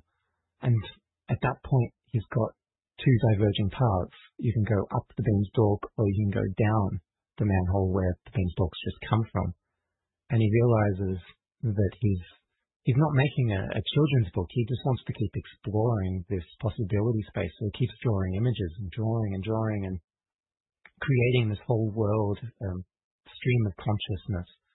And that becomes a game called The Manhole, which was released in, I think, 1988, and was the beginning of Cyan, the company that's still going today, still doing pretty well. Rand is still running it, actually. And so they made a couple more children's games very similar to that, and then they wanted to do something more serious, more adult, and that eventually led them to making what became Myst. And Myst was a massive success. It got ported to the PC. They did Ribbon, which was almost as big a success. And then they were like, we don't want to do any more of this. And the next couple of Myst games were made by another studio while Robin went off to explore new challenges. And Rand and the team at Cyan started to build an MMO in the Myst universe that never really panned out for them, sadly. Well, you mentioned MMOs there as well, and I was just going to say, whilst that was going on, Seventh Guest appeared as well, which was another huge title. But you mentioned MMOs. Was network play a big element of gaming on the Mac, and was there ever a kind of play or online service where people could do over the internet? It was pretty big, and there were a few Mac-focused network play services. I think they were all pretty small time. There was one in California that's got a fairly decent player base, but I don't think it really got beyond California, and a few others scattered around. But network gaming was very big on the Mac because the Mac was always quite popular in the education space and in offices. There were a lot of Macs in offices. And so as a result, there are a lot of places where you can have computers that are networked together. Then you just needed to have cool games. And one game that was really popular was called Bolo. It was like a tank game, a tank shooting game from a top-down perspective. Really complicated, but very easy to initially play. And it had tens of thousands, maybe even into the six-figure numbers of players. It was just a shareware title and was in continuous development for several years before the developer got hired at Apple, and Apple had a policy where you couldn't make stuff on the side. Once you joined Apple, you had to cut all your side projects. So that was really big. You had Space with Ho was a cool game. This was a sort of a 4X style strategy game. FA-18 Hornet, flight simulator, was really big. Marathon, first-person shooter, of course. In that era, first-person shooters were taking over the world in the mid-90s. And Marathon was the Mac faithful's Doom killer. They would say, who needs Doom when you've got Marathon? Because they thought, we got the better thing. And then when Quake and stuff came out, lots of people were playing that, of course. It's not like people were that uppity about it. They would play ports just as readily as they played native stuff. Well, the Mac was one of the first systems to have a CD-ROM drive as standard as well. You know, we got into the early 90s era. Did many games take advantage of that then when CD-ROM emerged? Yeah, some did. We mentioned Myst before, and that owed a lot to the CD-ROM. But and there was also the Journeyman project, which was a very cool game in the Myst style. But before any of this, and before there was even a CD-ROM drive built into the Mac, back at the time when you'd have to get an external drive that cost like $1,000 or something, there were these two guys from opposite sides of America who decided they would collaborate on a CD-ROM game. So one's in Chicago and the other one is in San Francisco or San Diego or something, somewhere in that Bay Area. And they decided, let's do this cool multimedia thing, 3D rendered adventure. It's going to be like an interactive movie. It's going to be so cool. The game is Spaceship Warlock, if anyone knows that. And it's got this crazy development story where the two guys have to ship a hard drive back and forth across America because it's 1990 when they're developing it, or 1991, and you don't have broadband internet. You can't just burn a CD and send it across because CD burners cost tens of thousands of dollars still. You can't easily get the files that you're working on to the other person on the other side of the country. They're thousands of miles apart. So they get this external drive. It's 120 megabytes. That's megabytes. Yeah. We've got these multi-gigabyte, multi-terabyte things we talk about now, but this was just 120 megabytes, and it was huge. You wouldn't get a Word doc into that now, would you? And this is where they put the only complete copy of the game. They've got backups on some floppy disks of individual files, but they put the entire game on this one hard drive that gets couriered back and forth across the country so that they can each be working on their part of the game. One is doing the graphics and the design while the other one's doing the programming. And it goes back and forth, back and forth. Somehow the hard drive survives this whole process, and they then ship off this one copy to the CD plant to get it mastered. And they did this whole thing in like 9 months, which was phenomenal. The game came out, Spaceship Warlock, was like retailing for $100, which is pretty expensive, and it sold very well. They got millions of dollars in revenue. It was a massive hit in Japan, and a bunch of people bought CD-ROM drives just so that they could get this game. Just in the same way as Myst and the Seventh Guest drove uptake of computers that had built-in CD-ROM drives a couple of years later. Well, Apple kind of changed architecture so much, like you're talking about when they went onto PowerPC as well, and they've just changed onto ARM as well. How important were these kind of emulation or like bridging services that they have? They've currently got Rosetta 2 at the moment, but there were previous versions for all the different generations. They're really critical because game developers or game publishers were heavily reliant on their back catalogs, keeping them afloat. The new games, that first 6 to 12 months was, as it is on every other platform, really critical. But particularly the small companies, and keep in mind that the big companies are probably small companies by the standards of console publishers and PC publishers of the day. But the smaller ones are completely reliant on their back catalogs to stay afloat. The bulk of the audience is on the older architecture, put it this way, and you want to target as large an audience as you can when you're making a game. So very often the developers would need to make the game compatible with the older system. It was then a lot easier for them, thanks to these emulation technologies, to have games work on both the new architecture and the old architecture. But then also keep in mind that it wasn't just architecture changes, so it wasn't just these processes that were changing. It's also, there was a major operating system overhaul right around the time my book ends its story. The classic era, so OS 9 was the last system of the classic era, and then into OS 10 or OS X, as some people call it, which was the sort of modern era. Now we've dropped the X and it's just Mac OS. And Apple breaks things every 2 years, which drives developers insane because suddenly they've got this thing that's only 2 or 3 years old and it doesn't work on the latest system.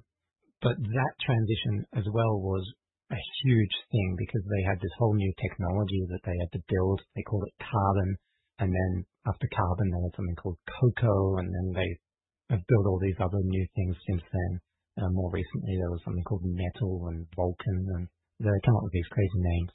Yeah, I think you're right there, because when OS 10 first came out, obviously classic mode was in there as well. But before that, I mean, I've still got a PowerMac G4 set up with OS 9 on there, and that can play obviously most of the PowerPC stuff, and even like the 68K stuff as well. So, back then you could go quite far back. And it runs in full speed as well. There's not like, there's not usually like a slowdown with them. They're really well done.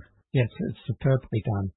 And part of that is down to just how much of a step forward the PowerPC was over the 68K era, which taps into part of how the Amiga and the Atari ST struggled to stay relevant. They weren't able to make that transition fast enough to the latest processors, and they were left behind as things transitioned to 3D, whereas Apple had invested heavily in co-funding this PowerPC technology, and that helped them in the mid-90s transition to 3D and stay relevant.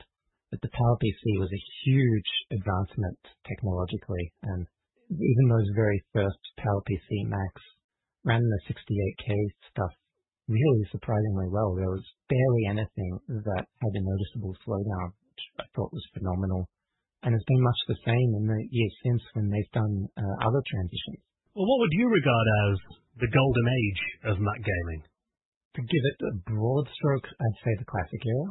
I think that's because that's when you had, across that whole era, across that 17 years or so, you had a distinct Mac games flavor. There were companies that were entirely focused on making games for the Mac, and that largely vanished as we got into the OS X era. And if you wanted me to go a bit narrower than just that whole classic era, I'd say the mid to late 80s, like about 86 to 88, was a really thriving, exciting time because the commercial developers from the big companies like EA and stuff were an accolade. They were trying things on the Mac, testing out the waters, see see if the audience picks things up. And you had all the people who had been inspired by the Macintosh itself making their phenomenal early games, like the Icon Simulations guys were doing the MacVenture games, Silicon Beach Software were doing Dark Castle, Crystal Quest, that first golden era of shareware Mac games. They had a cool thing called The Colony from David Allen Smith, which was a sort of a first-person shooter with a really deep storyline and some quite remarkable technology, given it was the 1980s. Well, if somebody wanted to get into retro Mac gaming, what's the kind of good place that you point them to and say, this title's likely to impress you? I think if you're open to a bit of aimless whimsy, the Manhole is a really cool thing to get into. It's not much of a gamey game, but it's super cool.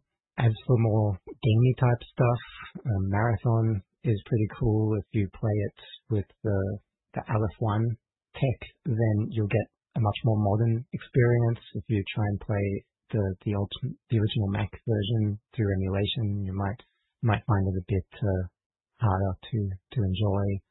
Escape Velocity from Ambrosia is really cool. Dark Castle and The Colony are great, but they're kind of clumsy. If you weren't playing games of that sort in that era on other platforms, then I don't know how you're going to go with it. It's sort of all touch and go depending on your experience, your expectations. I personally am a huge fan of a game called Glider Pro, which was a commercial version of Glider released in the mid-90s that has a huge number of fan-made houses for you to explore, and not everything is actually a house. A lot of houses are much more out of this world. You have space stations. The Titanic was one. You go outside, inside, and we're talking about hundreds of rooms interconnected with each other. There's houses that will play themselves. It's a really cool, deep game. And I think often back then there'd be, some games that I played on different platforms that are actually, looking back, superior on the Mac. I remember the Mac version of Prince of Persia was, much enhanced over the DOS version. Yeah, that was a phenomenally good port. I had that as a kid as well, and I was playing it in black and white, but it was just brilliant. And I was almost shocked when I saw what most other people had played for Prince of Persia. How did you guys cope with this? It's so much worse. Well, let's get on to your new book then, The Secret History of Mac Gaming, available now with Bitmap Books, so, little disclaimer, they are the sponsor of our podcast, but we want to get you on because it's such a fascinating topic, and the book looks incredible as well. So what's kind of the aim of the book then, and where did the idea come from? The aim of the book is very much just to let the world know that there were actually all these really cool, innovative, forward-thinking games on the Mac, and the Mac was always a games platform. It just was never given the credit that it deserved.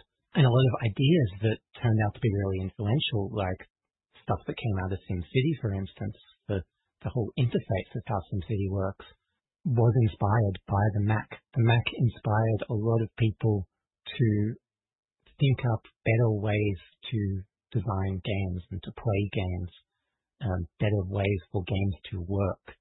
And then on a more personal note, it's a way for me to get the stories behind all the games that I loved as a kid.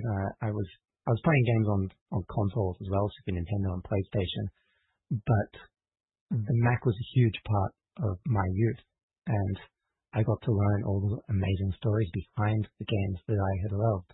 Some of these stories are really cool, some of them are very unexpected, and some of the influences are just what I'd expect in completely different ways to how I expected.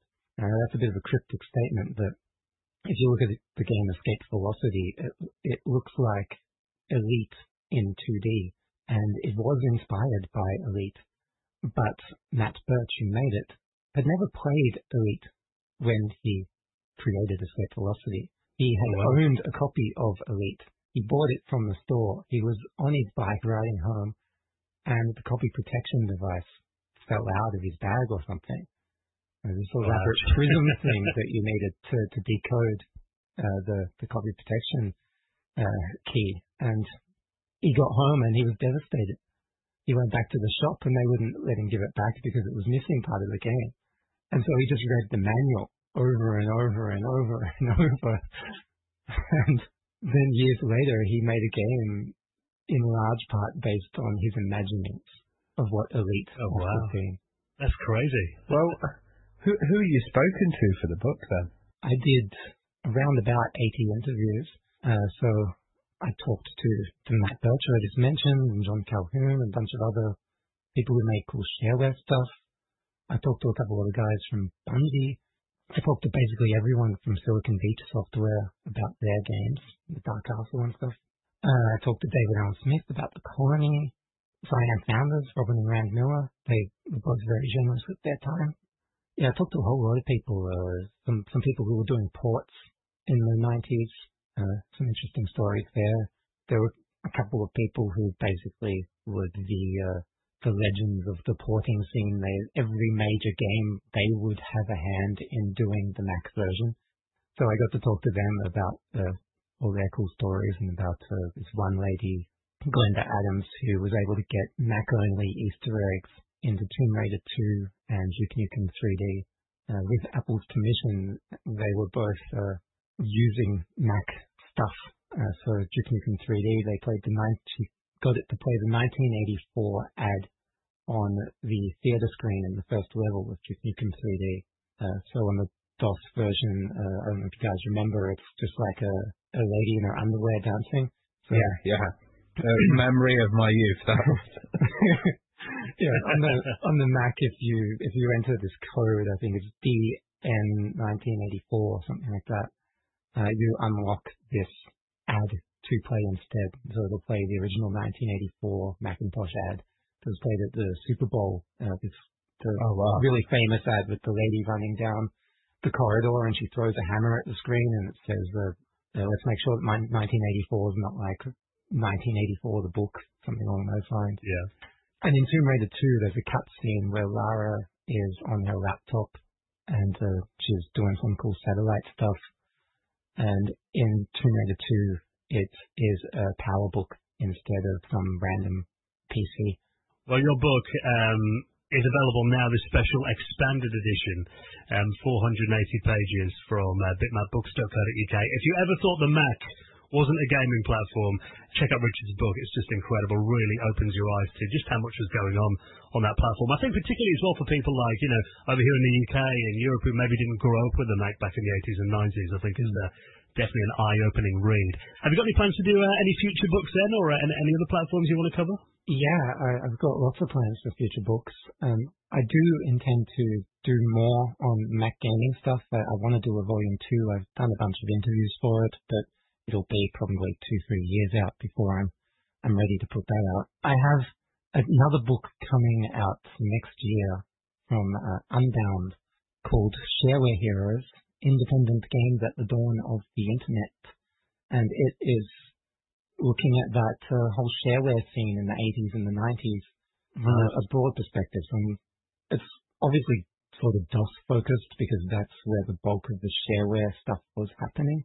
But I've tried to be reasonably platform agnostic in it, so I've got some Mac shareware stuff covered in it, so a few really cool Atari ST shareware things. Like, I don't know if you guys have ever heard of the Grandad games. They're really cool adventure games. Yeah. and I was watching that on YouTube actually not long ago. They're hilarious. Yeah, that was such an exciting discovery for me. I never knew about it until I was researching the book. They're just so funny. And I managed to track down the developer, Ian Scott. He went on to be a plumber after making the game, and got to talk to him about the stories behind it.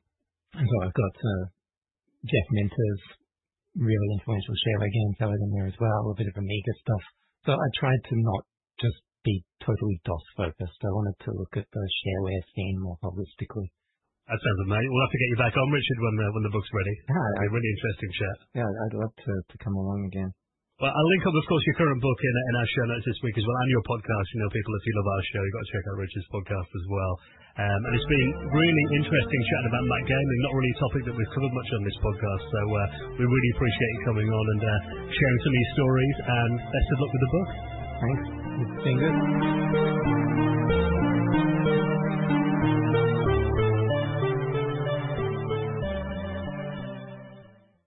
Coming up on this week's show, a new Simpsons retro point-and-click adventure. How to play Sega Saturn games on your PlayStation 4. And we chat to the voice behind Soul Calibur, Mortal Kombat, and over 300 video games, Lanny Manella.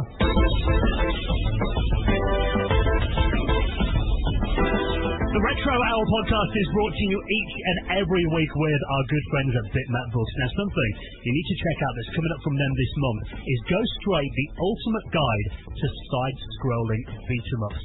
Celebrating classics like Streets of Rage, Golden Axe, Final Fight, Teenage Mutant Ninja Turtles, and over 450 pages, this takes a deep dive into beat-em-up legends. Pre-orders are available from February 14th, and check out the full details at bitmapbooks.co.uk. Hello and welcome to the Retro Hour podcast, episode number 313, your weekly dose of retro gaming and technology news with me, Dan Wood, Rappy Abbott, And me, Joe Fox. and welcome to this week's show, taking you behind the scenes on classic video games and, of course, a healthy dose of nostalgia laid on as well. You know, I'm really hoping that Ravi is on his A-game this week, because you and I are probably not, are we, Joe? Yeah, I'm not feeling, I'd say I'm not feeling 100%. I'm feeling about 5%, to be perfectly honest. It's been 2 years coming, but COVID has finally got me. But not only has it finally got me, it's got me like 2 days after you got it as well, didn't it, Dan? We haven't seen each other. Like, nothing else transmitted. It's a pure coincidence that we've both got it at the same time. But I'm here, I'm powering through, I'm on the energy drinks, you know, and Ravi has pulled it out of the bag this week and just done, like, he's done the whole interview on his own. He's done pretty much all the research he had to do on his own, just so I could stay all tucked up in bed. So I really appreciate that. Well, it's pretty awesome because, I don't know, we're doing interviews separately at the moment. I guess it's with time and stuff. We're not splitting up as the Retro Hour team. And Joe and I were shivering in bed, I think. Yeah, I had a fever. Because you guys did an amazing interview last week. That was really good fun, and I really enjoyed that. Ian Grieve, what a legend. Oh, absolute legend. And today, we've got another legend on, and this is something a bit different. We've never had a video game voice actor on before, so this is a really entertaining interview. It's with Lanny Manella, and she's an absolutely amazing vocalist. Like, I can't believe how much stuff she's done. She started, like, this interview, we talk all about it, and she started with Laserdisc and kind of, you know, the really early days of doing voice on video games. Went into CD-ROM, was a voice director behind Duke Nukem 3D. So, you know, she was playing other female roles in Duke Nukem 3D. She found Johnson John as well, who played Duke himself. You know, she went into Diablo, just loads of titles. We talk about Bubsy 3D, your absolute favourite game there, Dan. She was actually the voice of Bubsy. She does Bubsy on the interview. Wow. Yeah. Unreal Tournament. The list could go on. The Last of Us. You know, just looking at her credits is absolutely insane. And this chat's really interesting because we talk about the kind of development and progression. Because, you know, back then a lot of studios just used their staff as voice actors for games, and especially when CD-ROMs were coming out and stuff. You know, they really didn't think of it as a main kind of thing, especially not being realistic as well. Like, realism is in games now, and it's what it's all about. But back then, it was like a bit of a kind of novelty to even have a voice on a game. And you know what? Actually, it's kind of a part of gaming where there are so many like voice clips and stuff in games. When you talk about, you know, Mortal Kombat and Soul Calibur, you know, beat 'em up games like that, well, we all recognise those voice samples in there, and they're a big part of the game, but they're probably a lot more subconscious than something like the graphics, for example. But still a very big part of it. Yeah, but even like the sounds of, she does a whole piece where she's talking about getting hit by a grenade or getting hit by a bullet, and how the kind of expression needs to be really extreme and really out there. And when she actually did a lot of these sounds, I was instantly transported back to, like playing FPS games on my PC back in the days. And, it's just amazing to kind of hear. And it's a great area for us to explore, actually, voice acting in video games, especially for an audio podcast. Yeah, absolutely. So I'm sure you're going to be familiar with many of the games that Ravi chats about with our special guest, Lanny Manella, coming up on the show in around 25 minutes from now. Now, we're poised over our mute buttons for fits of coughing, I'm sure, Joe, but we can get into the news stories this week.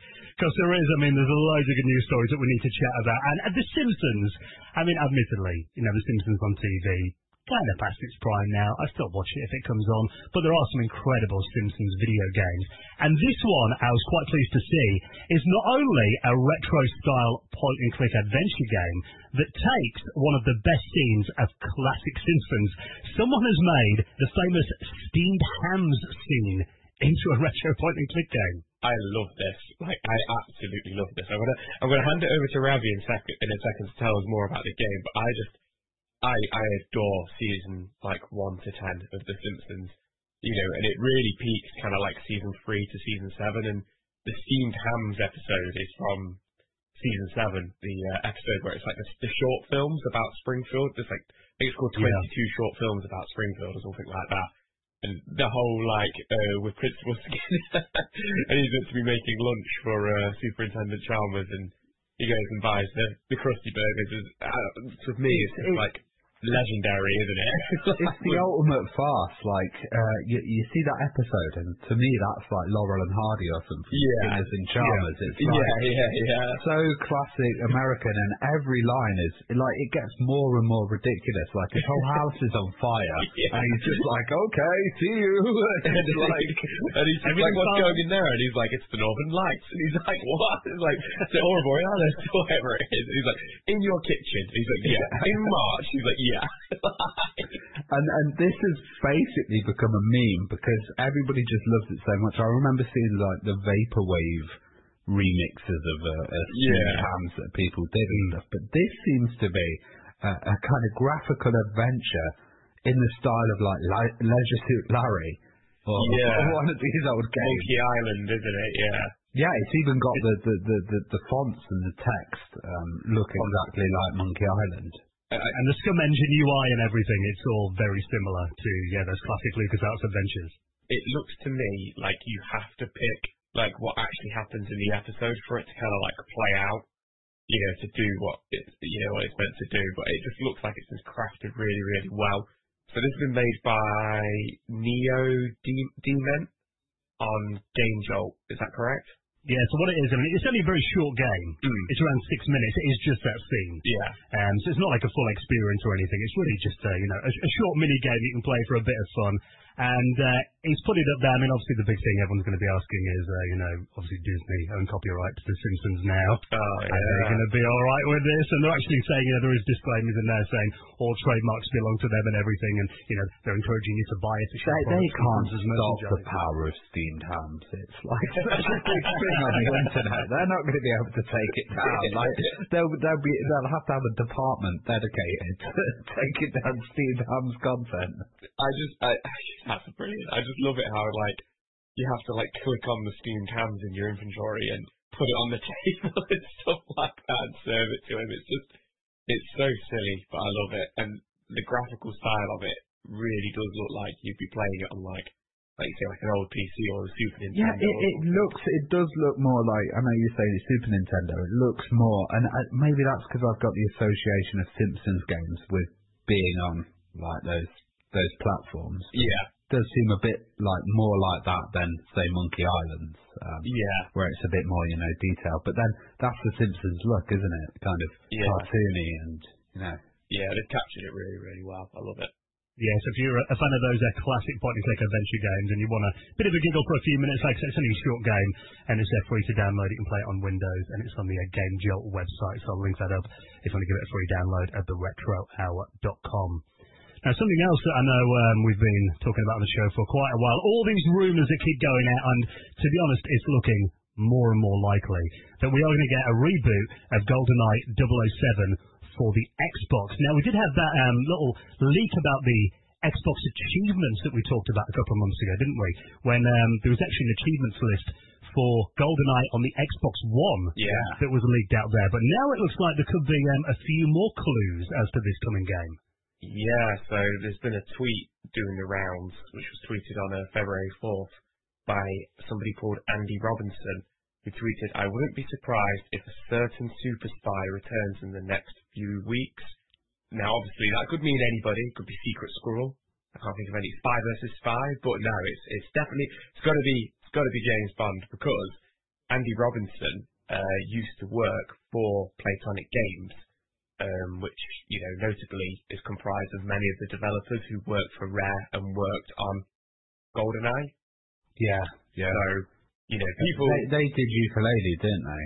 Yeah, I believe. So, yeah, that's kind of like a follow-on to Banjo and Kazooie as well. So that's like a kind of connection with Rare there. Yeah, so it's like we're putting the puzzle together here ourselves, but it's not like 2 + 2 = 5. It is 2 + 2 = 4. With the evidence there.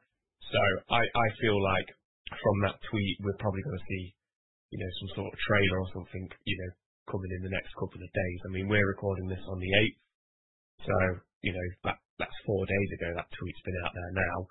It's not been removed or anything like that, so hopefully it comes, because as Ravi said before, we end up talking a lot about rumours on the show, and you just want it to become true sometimes. It's speculative, but it's also it's the ultimate, isn't it? Getting GoldenEye on a new system and having new features like achievements and online multiplayer. For me, it's like GoldenEye and a Dreamcast 2, and I'd just be like in heaven. The two ultimate things that I want. That would be amazing. When I said that as well, I was thinking of all the Sega rumours we always talk about. So yeah, that would be, or GoldenEye on the Dreamcast 2 would be exclusive. Would be pretty amazing. But yeah, hopefully we'll get there eventually. But hopefully in the next couple of weeks we will actually see something, and there's a lot of Bond mania at the moment, the success of the last film. It makes sense to me. It's like, it's a guaranteed score, that is. If they do it right, that's going to be huge. And I think it'll probably be huger than many of the retro titles that have come out and many other ports that have come out. It's like, the ultimate one that we all wanted for a real long time. I remember the co-op fun behind GoldenEye was just absolutely amazing, and I'd even go to my neighbour's house and we'd just sit there and it'd just be me and him, and we'd just lay proximity mines everywhere. And it would be like the hardest just to get across the map to find him would be. Lay proximity mines everywhere and then run at each other with just slapping each other. Yeah, and have them like under the stairs and stuff like that. Oh man, what a game. I mean, if it comes out, we're just going to have to stream it or something, like the three of us playing it, because it is just such a good game. And, we've been talking about rumours about it now for the best part of 2 years, so fingers crossed, we're coming to there's light at the end of the tunnel. We noticed that tweet as well. Have you guys noticed the Apple Watch? No. If you look closely, because these tweets actually look like they were the pictures Andy's posted on a night out with his friend. And if you scroll down about the third one in, there's actually drunk going like, if you look very closely, his friend's wearing an Apple Watch that actually has got the same face on there that Bond had in 007 in the game, in GoldenEye. Oh, I didn't know that. There's another clue. Someone zoomed in on it, and it looks like it's the same watch face. Oh, I can't see that. It's telling me I have to sign up to Twitter to have a look. So. It's worth it, Joe. But yeah, so it's looking more and more likely like it's going to happen. And again, I mean, we know we've talked about it before. It's the fact that obviously I think the big reason that it hasn't happened before is the licensing. That's obviously kind of the tricky bit about this game, I imagine. But it just seems like it would be a way to print money, providing it's a good game. And providing the engine's done correctly as well. Yeah. Because that engine went onto the Time Splitters franchise and stuff, and that engine was so good to play on that I hope they kind of keep the same feel and vibe. Like, I'd hate to see like a GTA Vice City style Unity kind of remake, I'm hoping that companies have learned from that. Because it's messing with people's memories, especially games of this legendary status, when the games that kind of people grew up with and that they've got such strong nostalgia for it, you've got to do a good job. If at games like people this. like Platonic, and well, Yeah. you don't Platonic, but you know, those kind of people know what they're doing with releasing these titles. Yeah, I have every faith in them, so we'll keep an eye on that story apparently in the next coming week. So as soon as we hear more, you will be the first to know. Now, you know, we're playing retro games, particularly when I get like on my Amiga or my Commodore 64. I know it's a little bit divisive, because I look at, you know, Facebook groups and stuff, and a lot of people, you know, they're playing their Amigas and the C64s with Mega Drive pads and that kind of thing, which I don't think you should actually play a Commodore 64 with a Mega Drive pad. Apparently that can be very bad for it. But a lot of people prefer to use joypads, as we call them, instead of joysticks. I've got to say, if I'm playing certain games, you know, for example, I couldn't imagine playing something like Lotus Turbo Challenge 2 using a control pad. For me, that's got to be a joystick game. So there are definitely certain games, and beat-em-ups as well, where I feel a lot more at home with a stick. Platformers, you know, it's weird. Like, I know a lot of console people are used to gamepads and stuff, and I always played my platformers with a joystick, and it's always that kind of, well, Amiga up to jump that I needed a kind of joystick to do, you know.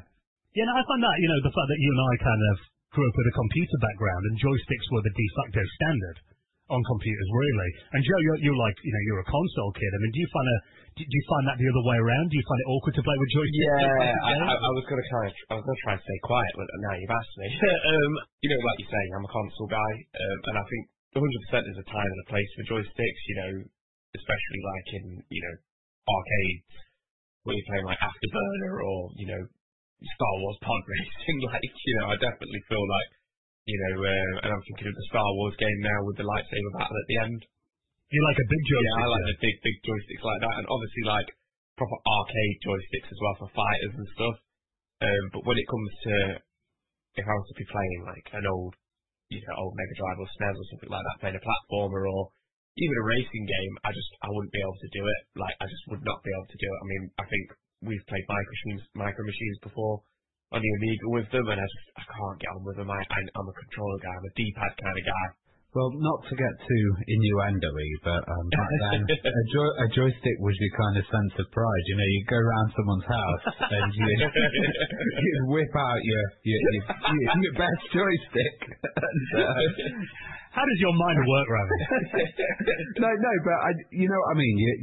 You'd have an advantage if you had a good joystick, and you'd be like, oh no, I'm going to play you with this one. And, you know, now I've gone down this road. I can't dig myself out this hole. You take over, Dan. No, I know what you're saying, though. So when I was a kid, we always had... My mum, I don't know if your mum was the same, she'd always buy me, like, the crappiest, cheapest joysticks.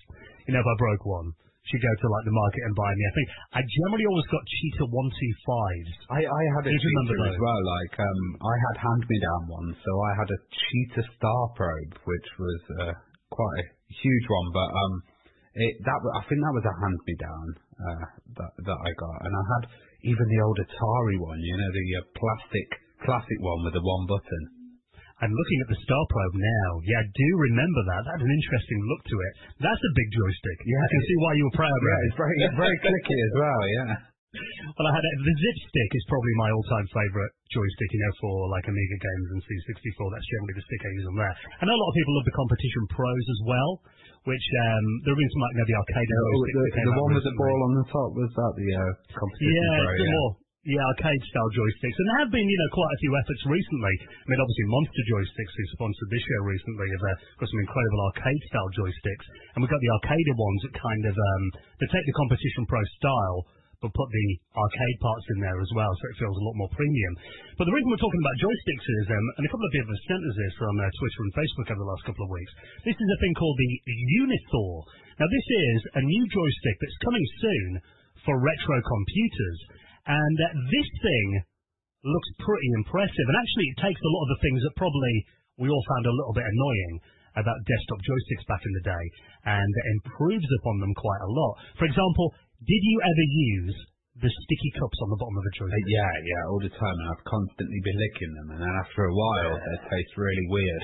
You still kind of have to lick them and stick them on there, because you would really, like, you know, push them left and right, and, you don't want to snap your joystick. And you know, whenever I buy a second-hand joystick and it's got those on the bottom, I just take a pair of pliers and I pull them off. Because I know that they've probably got like 30 years worth of dried up spit on there. It's not something you want to get out of. Oh, man. But this new joystick here, though, it does away with the suction cups of old. And actually, it's got these kind of studs on the bottom that actually make it a lot more solid, a lot more durable as well, and actually keep it positioned onto the desk. Oh, cool. So there are a lot of things like that as well. And they've got stuff like some really good ergonomics on there as well. Because you play with a lot of these older joysticks, and actually they give you a bit of hand cramp after a while. It looks like a PC flight stick of like the later kind of PC, but in the stylings of like older, more classic joystick. Yeah, the position of the fire buttons, and it's got, you know, like a big yoke on there, or shaft, whatever you call it on the joystick.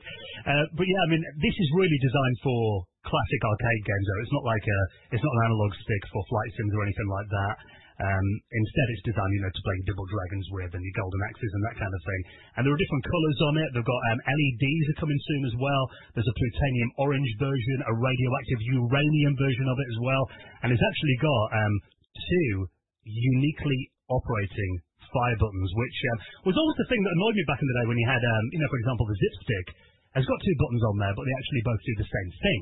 And you had auto fire on some, didn't you, as well? So you could have a little switch and just, you know, constantly hammer the fire button and just use that, yeah. Yeah, I'm not sure if this has got auto fire on it, actually, looking at it. Yeah, but they were handy when you were playing, particularly shoot 'em up games. Yeah.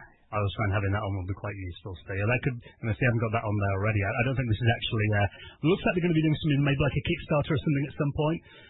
So, you know, that could be definitely something that maybe people will ask for. But actually got kind have multiple options on it. So it's like A, B, C, and D at the bottom. Maybe you can select different configurations and then, you know, pre-tell it to auto fire or something like that.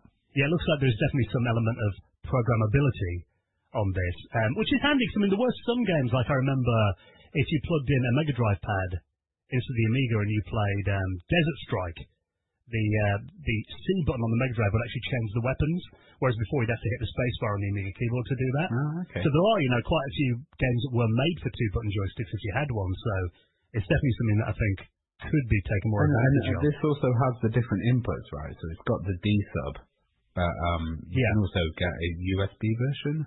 Yeah, it looks like there's going to be a version of that later on, yeah, for emulators and stuff. But I think, yeah, the original one's going to be Amiga, C64, Atari, Spectrum as well. You know, that kind of classic DB9 connector on there made for retro machines. So, yeah, it looks like they're going to be doing this on Kickstarter by the looks of it. They haven't announced any more details yet, but it does look very cool. And I've liked that, you know, the fact that in recent years there's kind of a bit of attention coming back on the joysticks again, because I think there are certain games where they just feel right. So yeah, and I guess it's certain generations and certain users like we kind of discussed earlier, and yeah, I think it's quite a nice thing actually to get a luxury one. I'd love to get one and hook it up to my modern gaming system and kind of see how that works. Yes, it's called the Unijoy is the website if you want to check it out, and the joystick's called the Unithor, and we'll keep an eye on that and let you know when the Kickstarter launches. Now, we've got lots more news stories to get through, and of course, our interview coming up, going behind the world of video game voice acting with Lonnie Minella. She's coming up on the show in just a minute. Can we take a quick second, though, just to give a huge thank you to the people who make it possible for us to bring out this little show for you every single Friday and chat to legends of the industry. I mean, we've done this now for, over 60 years we've been doing this podcast every week, and I don't know about you guys, it's always a highlight of the week when we sit down and record an episode of this. Still love it as much as the day. I love it, you know, it doesn't feel like a chore or a task, because, you know, we've got all these people behind us supporting us, and that makes it absolutely fantastic. And just meeting up with you guys, you know, I'd do this anyway in a pub. The fact is, it's being recorded and it's being professionally done with like interviews and stuff. And, you know, we're independent as well. Like, I look at the podcast charts and there's a lot of people in there, like, you know, IGN and stuff like that, and BBC. There's a lot of big players in there that have a lot of backing, and it's just like literally you, me, and Joe. You know, we're able to do this because of Patreon and the support from our fans, which is just absolutely amazing. But, you know, for your support, you do get some good stuff back, don't you? Yeah, so we do an extra podcast every month just for our patrons called the Retro Hour After Hours. Now, the most recent episode, we actually do a deep dive into the year 1993. Next week, I'm going to be dropping a bonus episode, because I've had loads of people ask me about this, of Ian Greaves. Now, I guess last week, so many people want to hear more from him, and he actually did another hour interview with me, didn't he, Joe, that we're just going to put out to our patrons? He did. He was an absolute legend, and, you know, he understood the task, and he was like, oh, Patreon. He was like, yeah, let's make some money, let's do it. He was like, you know, it was so, like, real and down to earth, you know, and, I mean, you know, jokes aside, it was an absolutely amazing thing that he was like, let's do another hour, and, you know, let's, you know, do a little bit more of a deep dive, a little bit more of the stories that can't be on the main show, if you know what I mean. Say too hot for TV. Too hot for TV, absolutely. Which we're going to be putting out next week, which I think is going to be an absolutely fantastic episode. Wait till you hear the story about him introducing Gary Oldman to Billy Connolly on a plane. Yeah, exactly. That is worth downloading. Yeah, some foul language in there as well, which just had me falling out of my seat. But, you know, Ravi's spot on, like, you know, every week it feels like talking to my mates down at the pub kind of thing when we do this podcast. And it is amazing that we do